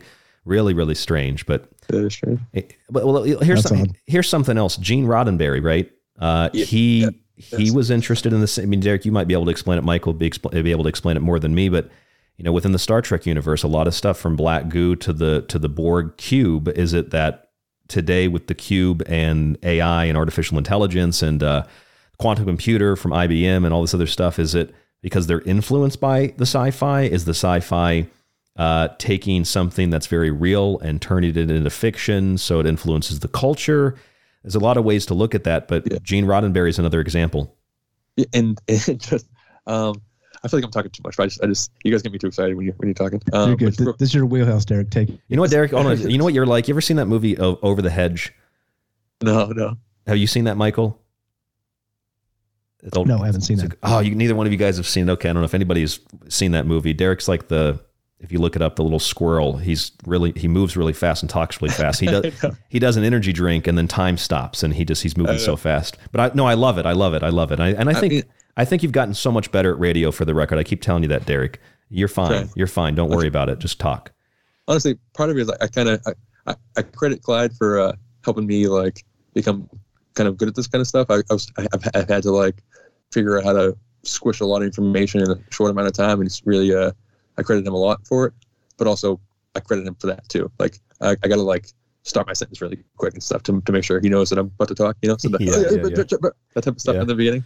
I'm trying to work on it. Sorry. No, we love you. I love what you have to say. Go ahead. Yeah. So with Gene Roddenberry, he's part of this like group, like who were doing these channeling sessions with the Council of Nine back in the late 40s, maybe as late as like 51, but I think it's around like 48. And it was an general from the military, the founder of Esalen, Puyark, who discovered Uri Geller, like the psychic, and they were doing a channeling session to these entities that claim to be the Council of Nine from Sirius, who are the Olympic gods. They're the Egyptian gods. They've posed as every pantheon across the world throughout time to lead humanity according to them. And Gene Roddenberry, so they gave the idea of this galactic federation, these like federation of planets and different civilizations, kind of watching over the Earth and that kind of stuff. And Roddenberry took this information and created Star Trek. So it's like a lot of the UFO lore and kind of the paradigm, I feel like it's breaking a little bit right now, but throughout the 90s, most of the early 2000s, it was this galactic federation, this outer space. They're very, very Star Trek centric, where there's the universe infinitely populated with all these like humanoid species wearing different costumes and stuff. And that's from Roddenberry pretty much directly. And then he got it from entities that were contacted in a channeling session.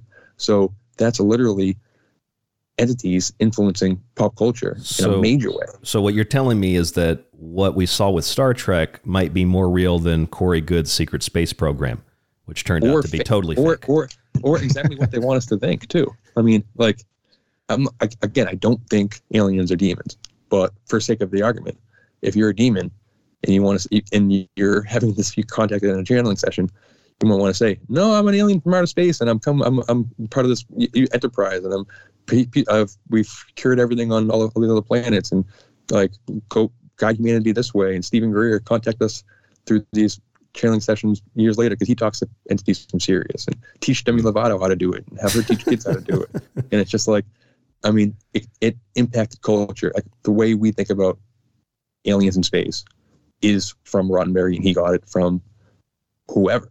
So and what he was doing was that's what the Vril or a lot, you know. That's what the Vril were doing as well. Exactly. And that's just it's part and parcel with creativity in general. It's just when people so many brilliant ideas were mused in one way or another. Where does that come from? Are we being directed passively, actively? Who knows? Michael, we've only got a few minutes here before the final break of tonight's show. Remember, we're going to have another show tomorrow. There will be a part 2 of this. We'll just pick up the conversation. But Michael, do you have anything to add in this last minute and a half?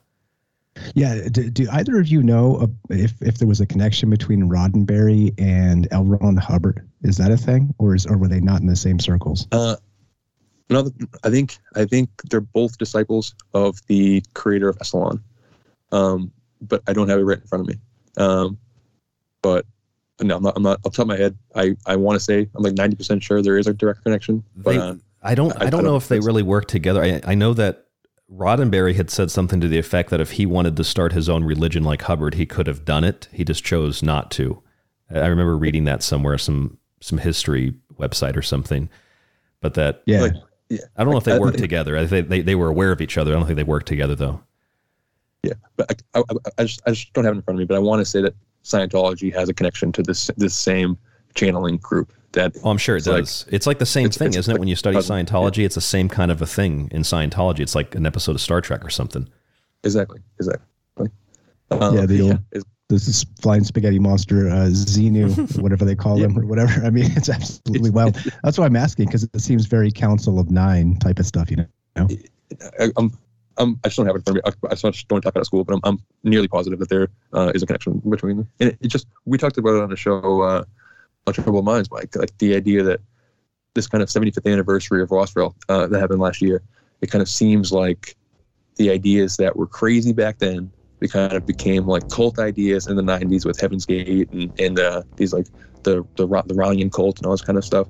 And then those crazy cultish ideas that people were afraid of in the 90s is mainstream New Age ufology. Yeah. And it's like, is that an accident? Is that the goal? Where's that leading? And how many other narratives are being injected to us? And was that given to us by entities? And what are they after? And I don't know. It gets crazy. We'll pick that up when we come back from break. Derek Murphy and Michael Strange from Troubled Minds. I'm Ryan Gable. This is The Secret Teachings. There's a lot more after this. Don't go anywhere.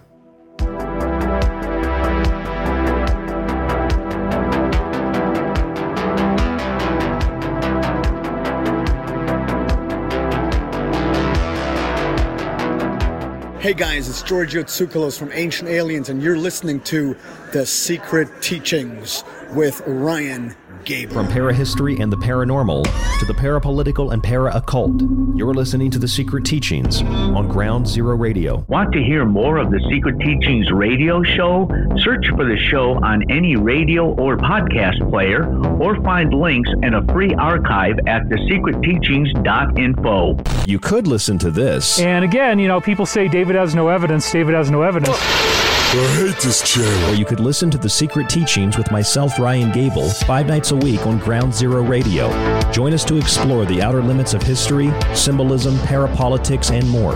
We'll explore a little bit of everything, but don't take my word for it. I'm kind of like you. I'm a last of a dying breed, a generalist. That's The Secret Teachings, 5 nights a week on Ground Zero Radio. If you enjoy The Secret Teachings and want to hold years of Ryan's research in your hands, visit the website and grab a physical and digital copy of Ryan's books. Occult Arcana will introduce you to sacred myths, folklore, magic, and alchemy. The technological elixir will take you from transhumanism and AI to black goo and UFOs. Food philosophy will change your mind about what we call food, germ theory, and geoengineering. And remember, shipping is always included. Some restrictions exist for international. Visit thesecretteachings.info. Hi, it's David Childress from Ancient Aliens, and you're listening to The Secret Teachings. You know you can listen to The Secret Teachings Monday through Friday on Ground Zero Radio. I don't need it. Or in the free archive on our website, thesecretteachings.info, or on any radio or podcast player or application. I don't need it. But you can also subscribe to our ad-free archive, now hosted by Aftermath.media. Definitely don't need it. There's the basic and premium option. You get the montages, my digital books, and more. For those of you who already have a Secret Teaching subscription, you can still keep that subscription. Just visit www.thesecretteachings.info or aftermath.media and subscribe today. I need it! My leg!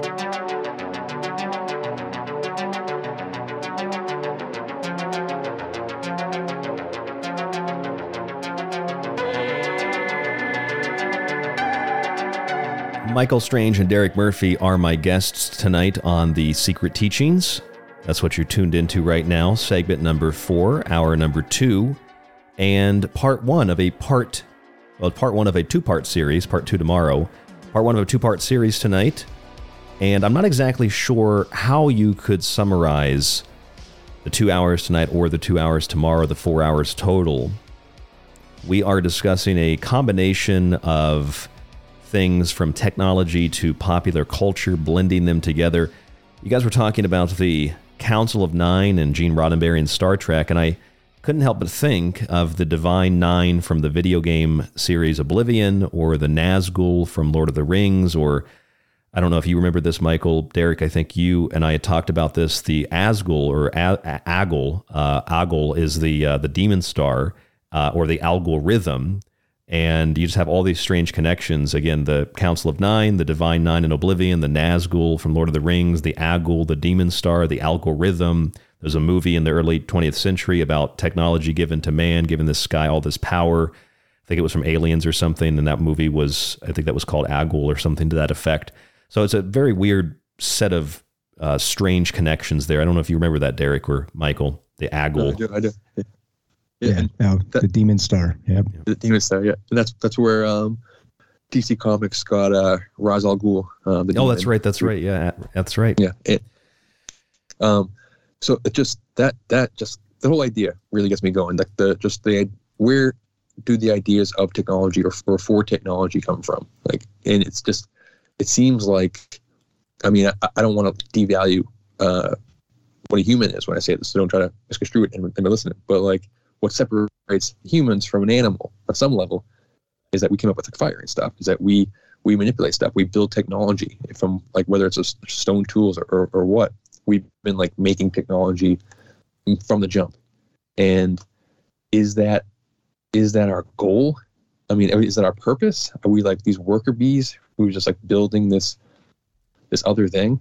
Like on the big giant galactic scale of time, if you really zoom out, was the era of humanity just kind of the like when you're building a skyscraper, kind of just the support beams, like until the giant thing is complete, and then it kind of goes away. I don't think that's what we are, but just like sometimes it feels a little bit like that. Like what's our obsession with technology? Why we have countless AI apocalypse disaster movies, stories, and books, and yet the tech elite just are going full steam at this thing, as if like, we don't care, or we can't stop. We're incapable of stopping. We know it's dangerous.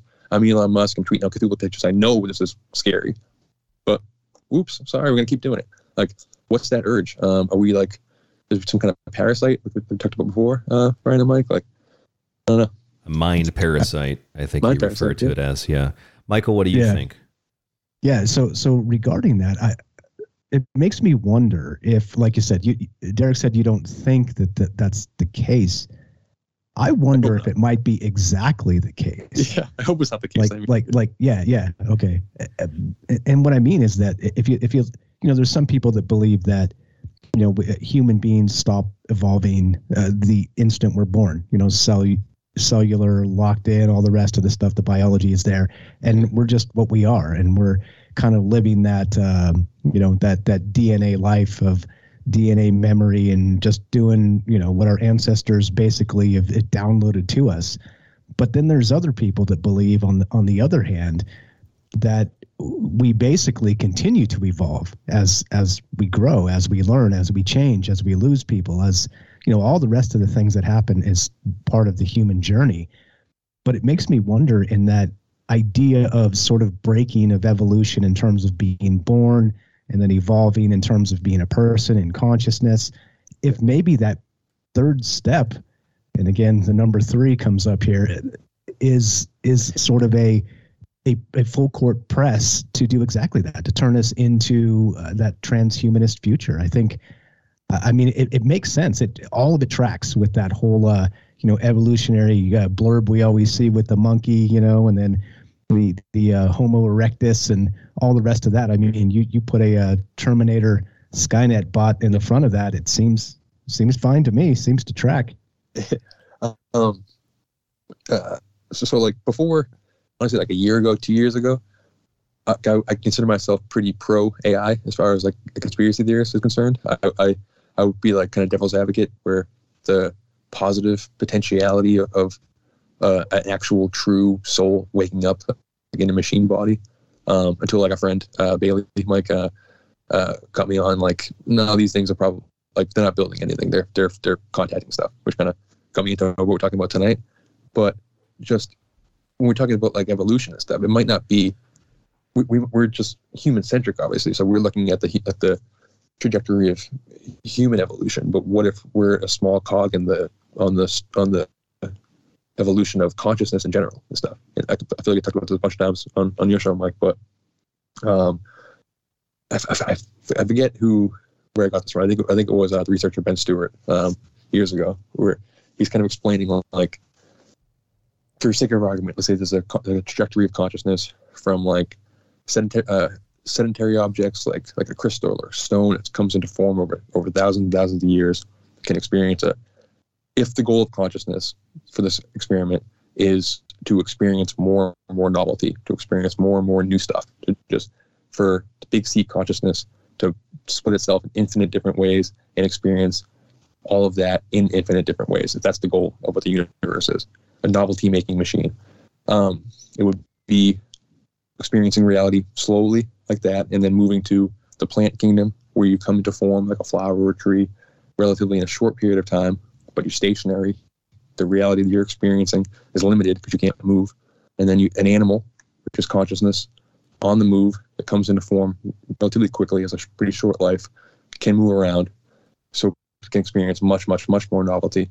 And then I know we're animals, but you have the human consciousness, which is consciousness on the move, comes into form quickly, but can then manipulate that information that we glean from walking all around and experiencing stuff. We can build new things. We can think about ourselves. We have this reflective quality to us. But we're limited by, we have to eat, we have to drink, we have a short lifespan, we're frail, relatively speaking. So what if neutrally the consciousness trajectory is to go to consciousness on the move, who can think, who can reflect, who can manipulate stuff, create new novel ideas, and then is not limited by being in a human meat suit? And what if that thing is what we're talking about tonight, which is AI, machines, all this kind of stuff? Again, like, I'm not saying this is the case, but just like I don't know. And what if we're just part of that? What if we're just like building this next thing, or just witnesses to this next thing? Or I don't know. That makes sense? No, yeah, it does. That's what the show is here for. It's to play around with these ideas and to just have an open discussion about them. Yes. Also, by the way, that movie I was thinking of is called The Tragedy of Power, and the planet that the alien comes from is called Algol, like algorithm. Yeah. Anyway, Michael, do you have thoughts on what Derek said? Yeah, it's as usual. I always say this: it's complicated. I think we're kind of at this crossroads of the utmost of complicated, because where this heads, it could be that utopia. I mean, I don't like the idea of utopia. I think it's a bait and switch. I always think it always has been. But maybe it's possible that post-scarcity future is possible. Maybe. And again, glass half full optimist, let's manifest a good future type stuff, all the rest of that. Maybe.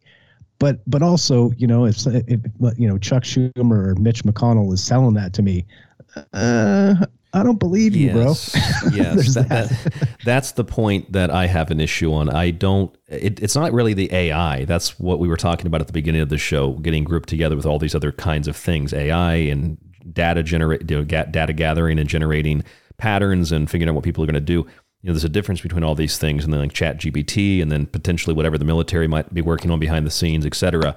You break all those things down, and they're all kind of different. But the thing that really gets me is what you just said, Michael. I don't trust a bank, a corporation. I don't trust a Republican or a Democrat. I don't trust anybody in a position of power where, especially people that have admittedly lied and deceived and manipulated and been so corrupted. I don't buy that they can sell us this idea, this product, or whatever it is, this society where everything's going to be better because we have this technology. These are the same people that just use and abuse anything and everything to get power. Why would they not do the same thing with this kind of technology? That's where it's not even AI. It's just the usage of all that data. That's what really turns me off. Go ahead, Michael. Yeah, and you know what's interesting too? I was pulling up some articles just to kind of prep for this. I knew what we were going to talk about, obviously, and I was like, okay, this one came up, which was a little bit, let's say, laughable. Let me find it here. Basically, it's like, oh, they're creating a council to try and stop AI, but like. It's like, whoa, you morons are decades too late. Are you kidding me? Like this is where we're at. These people think, let's see, it's right here.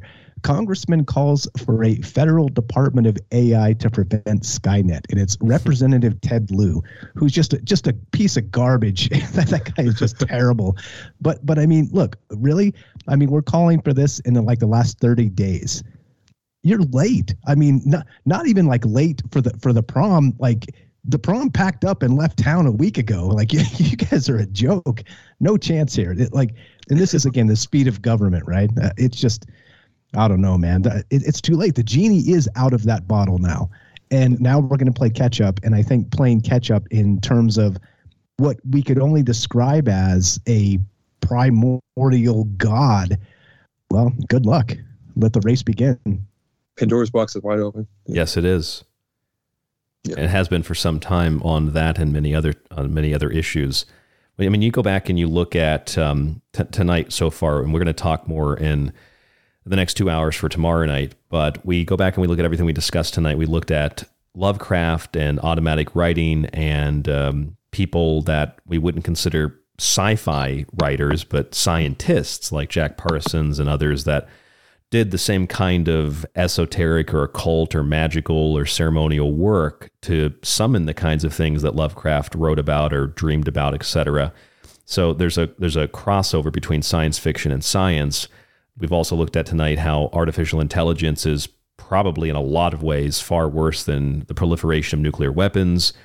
And then we also discussed the popular culture angle of looking at the Council of Nine and Roddenberry from Star Trek and some other things that are related to that.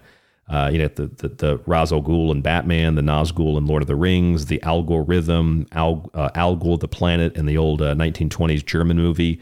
And in that movie, by the way, these aliens come and they give a factory worker this machine that provides unlimited energy.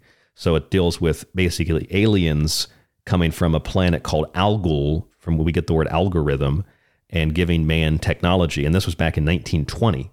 This is more around Lovecraft's time than our time today and all the modern technology. So there seems to be some golden thread or something that loops and connects all of these things. The influence and the energy is seeping out into all sorts of things, whether there's a singular source for it or not.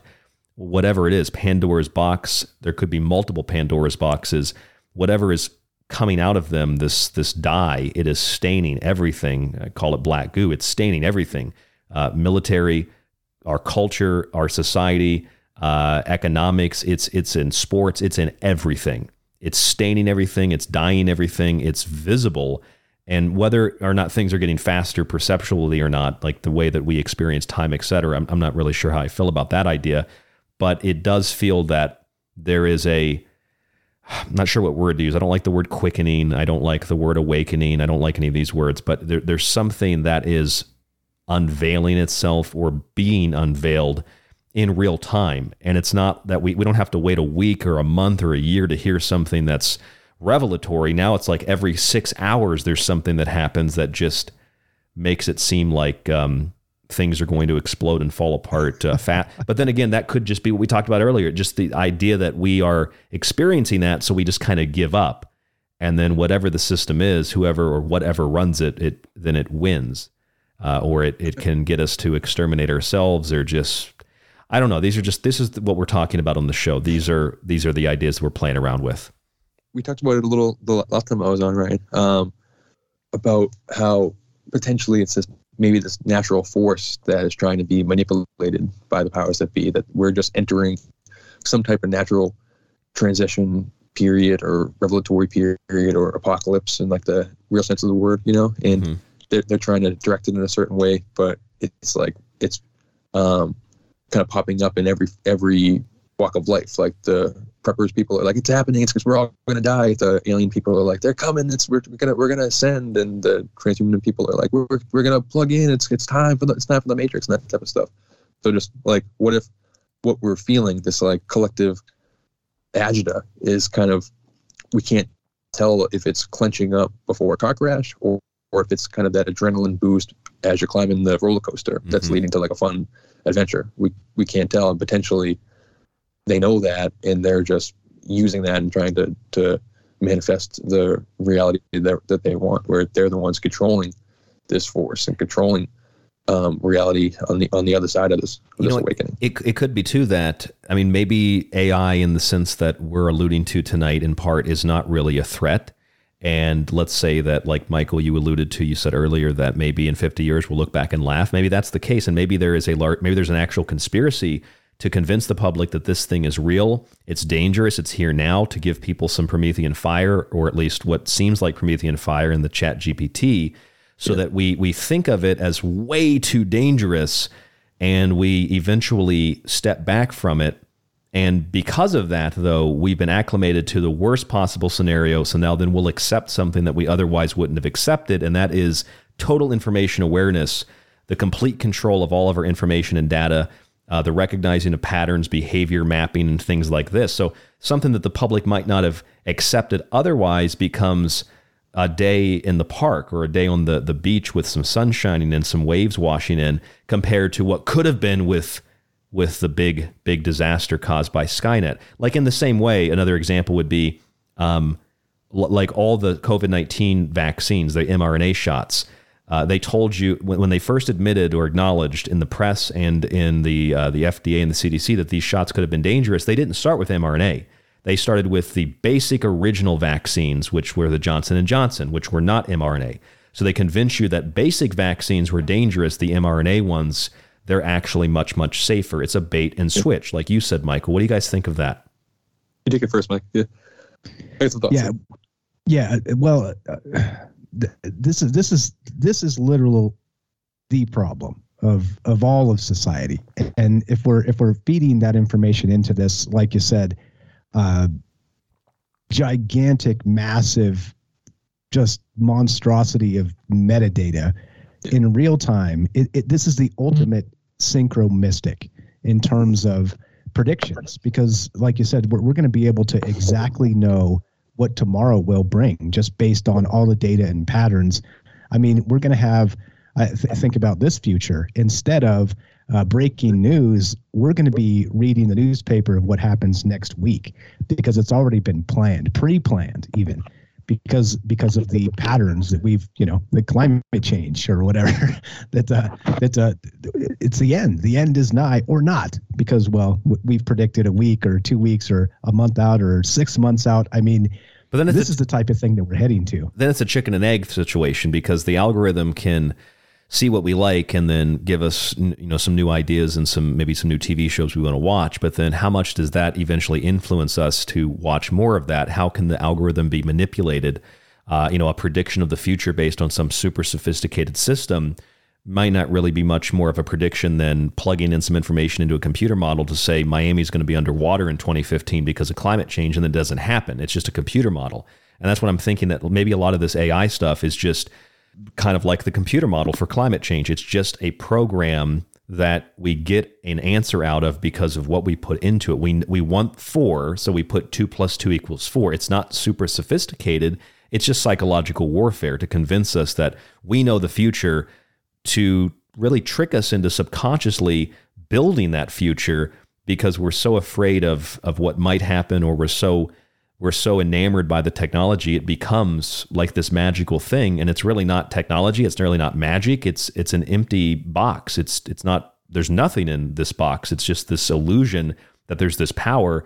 It's really just corporations or banks or whatever trying to convince us they have this power so that we give in to their demands or their policies or whatever it is. I mean, I really think that could be a super sophisticated form of psychological warfare, super simple to understand and really easy to carry out in real time with all this technology. And it doesn't have to be Skynet. It's just humans. It's just governments, corporations, banks. I mean, you got me thinking. So, like, I'm picturing now, like, a laboratory full of people in lab coats and stuff, like, all with their tablets and everything, being like, all right, we it looks exactly like a human brain. We mapped the neurons. We figured it out. But, like, why isn't it waking up? Like, why hasn't it gotten a soul? Why isn't it sentient yet? Like, poke it with the stick. Huh? What? I just poke it with the stick. Wake up. Yeah. And it's and what if they realize that there's some type of, like, magical chemical process where it takes a certain amount of belief. It requires, like, the Pinocchio's dad has to, like, believe he's a real boy, that the people are, like, they have to believe that these things are real for them to acquire a soul or acquire sentience or acquire personhood and stuff. So now they're kind of taking this super advanced technological empty box, like you said, and just now flooding the zeitgeist with "it's alive, it's alive, it's alive" until it's alive. You know, potentially. I don't know, but also just manifestation. Like, yeah, but also true. They're just trying to, like, there are just a lot of, I don't know if it's just because the scary stuff sells, but they're definitely getting us to equate this thing with Skynet. They're not running away from the Skynet thing. So it's kind of like, we built this thing. It's about to be in charge, and you better not mess with it. It's scary. We can't control it. So stay in line. Or I really don't know what their angle is there. But yeah, I don't know. I mean, just think of Skynet. What is Skynet? It's a net in the sky. I mean, that's what Elon Musk's satellites are. It's just a big string, a big net of satellites in the sky. That's a form of Skynet. You play around these cultural memes and these ideas, they're like sigils. And most people, even if they're not a fan of the Terminator, they know what Skynet is. So everybody, when you hear that, or when you hear other people allude to it or talk about it, it has this powerful effect because virtually everybody knows what Skynet is. Virtually everybody knows what the Terminator is, even if they've maybe only seen a couple minutes of the movie. It's a cultural, it's a movement, it's a meme, it's an idea, it's something that's there, it's a golem. And so you play on these ideas and these symbols and these sigils that you really don't have to charge, or you don't really have to utilize in heavy-handed ways. You just start the engine and let the public run with it, and they fill the box with their own energy. They filled the sigil with their own energy. We manifest it, and it's like, the like what would be a good example? It's like when a corporation gets caught doing something really shady. They're like, well, the public still bought our products. I mean, it's we might have lied, but they're guilty too. They bought it and used it. It's it's our fault for summoning or invoking or conjuring these things. The national laboratories, it's not their fault. They just gave us the idea. We're the ones it's our fault. Yeah. I don't know. I'm just spitballing with ideas. Yeah. I just, as a kind of like wrapping it up here though, like, we were talking earlier about the singularity and stuff and like early sci-fi kind of predicting this type of stuff. And I was listening to, I'm on a big Star Wars binge right now.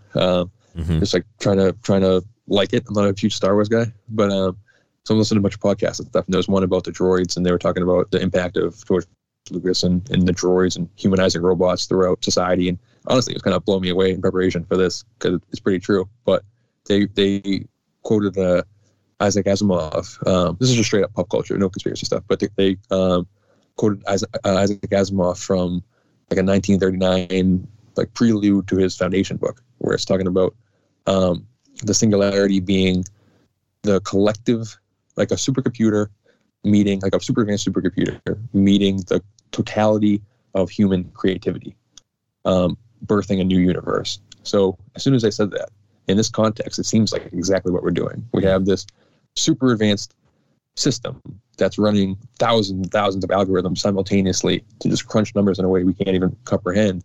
And what it's doing right now is just collecting all of our ideas, everything that makes us who we are, just the totality of the human psyche is being thrown into this thing. And it seems like we can't see what's on the other end because it's this like event horizon, this new universe that's not like the metaverse per se, but just this like new thing where I don't know what next year is going to look like. I don't know what 2 years from now is going to look like. Like what's Hollywood going to look like? What's sports going to look like? What's our jobs? Like how many people thought it was just McDonald's workers who was going to get replaced, but there's a lot of jobs out there with people making a lot of money, a lot more money than me at a supermarket, who can be replaced by ChatGPT yesterday, you know? And they're like, things are going to look different real quick. And that's not even considering the weird occult stuff. People, you know, people listening right now don't even know if we're real. Maybe we could be ChatGPT. Exactly. Yeah, that's a whole other thing. Yeah, we can get into that too. Yeah, geez. Well, we've only got a few minutes left here. So, Derek, if you want to give your final comments for tonight's show, and then we'll go to Michael. And then Michael, of course, tell people where they can find Troubled Minds. And then again, we're going to come back tomorrow night, part 2, and pick up the conversation right here where this show is leaving off. Yeah. Yeah, I don't have much. Just this has been really fun so far. And I just, again, like anybody listening, just like, we don't have any answers. We're just 3 friends who are trying to read the tea leaves as being presented to us. We're just trying to put together the puzzle pieces, and I'm having a ball. So thank you, Ryan. Thank you, Mike. Yeah, of course. I'm glad to have you here, Derek. What about you, Michael? Yeah, thanks for having me, Ryan. I appreciate it very much. Here's the thing. There's some information that's just come out, which we'll get to tomorrow night. Make sure you come back for that part. Nice. But this thing is learning to lie. Something in your house right now is making you sick. Exactly. The call coming is coming. Yeah, from exactly. Calls upstairs or whatever. Yeah. No, it's learning to lie to us. So I got some information about that. We'll talk about that tomorrow night. But are you lying about that though? I might be. Well, because you don't know if I'm real. I don't know if he's real. Yeah, I don't know. Exactly. But yeah, check it out. Again, I've got a podcast. It's a radio show. It's a call-in thing, and we talk about all kinds of amazing stuff. Very similar to what we're doing here tonight. Very similar to what Ryan does in terms of content and whatnot. So check it out. TroubledMinds.org. Appreciate the opportunity very much, Ryan. Thanks for having me. You've got it, Michael Strange, Troubled Minds, Derek Murphy, our good friend. Both of them good friends of the Secret Teachings, and we're so glad to have them here tonight. This is the Secret Teachings radio show, airing Monday through Friday on Ground Zero Radio after Clyde Lewis, but some of you might not be listening on Ground Zero, so if you find us anywhere on the internet, podcast websites, radio websites, Apple, etc., please give us a listen in detail, thoroughly. Listen to the entire show. I think you'll probably find that we are a little bit different than other radio shows, although Troubled Minds is a pretty similar show, and if you listen to Ground Zero, you'll find similarity there, but a lot different than what a lot of people consider to be the alternative or the independent. I don't like associating myself with that. So that is the Secret Teachings. Been on air for 14 years, Monday through Friday on Ground Zero Radio, and you can listen again for free anywhere you find radio shows or podcasts. If you're a subscriber to our show archive, thank you so much. If you're listening in that archive right now, you keep us on air. You can keep your subscription, and you can renew that subscription onward into the future. Or for new subscriptions, for those of you who are just maybe looking to subscribe, you can go to aftermath.media. We are officially working with Aftermath Media, and you can subscribe there. We have the premium subscription that gets you Clyde's stuff and my stuff, still putting everything on the website. And then there's also the basic option, which gets you just my show, and it'll be, again, over on Aftermath. But you can keep your old subscription. www.thesecretteachings.info and aftermath.media. And last but not least, because so many of you are so kind and so generous, and you support us to go out into the world, in the real world, and go and attend conferences, we're almost there. We've almost hit our goal for the Contact in the Desert conference. We're very close. We have the autograph show logos, the prints in the frames. We have autograph books. We have, if you're a collector of things, we have some old equipment that still works here from studio, like a mouse or a keyboard. If that kind of thing fascinates you, interests you, you want a piece of the Secret Teachings, you can get that. Just email me, or you can use PayPal or Cash App. The information for that is on our website. rdgable@yahoo.com is the PayPal email, and $ rdgable for Cash App. Thank you so much for tuning in. Again, I'm Ryan Gable.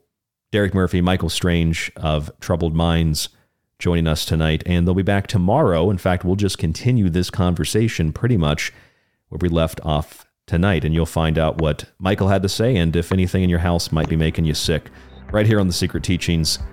Stay safe, stay informed, stay healthy, and we'll talk to you on the next broadcast.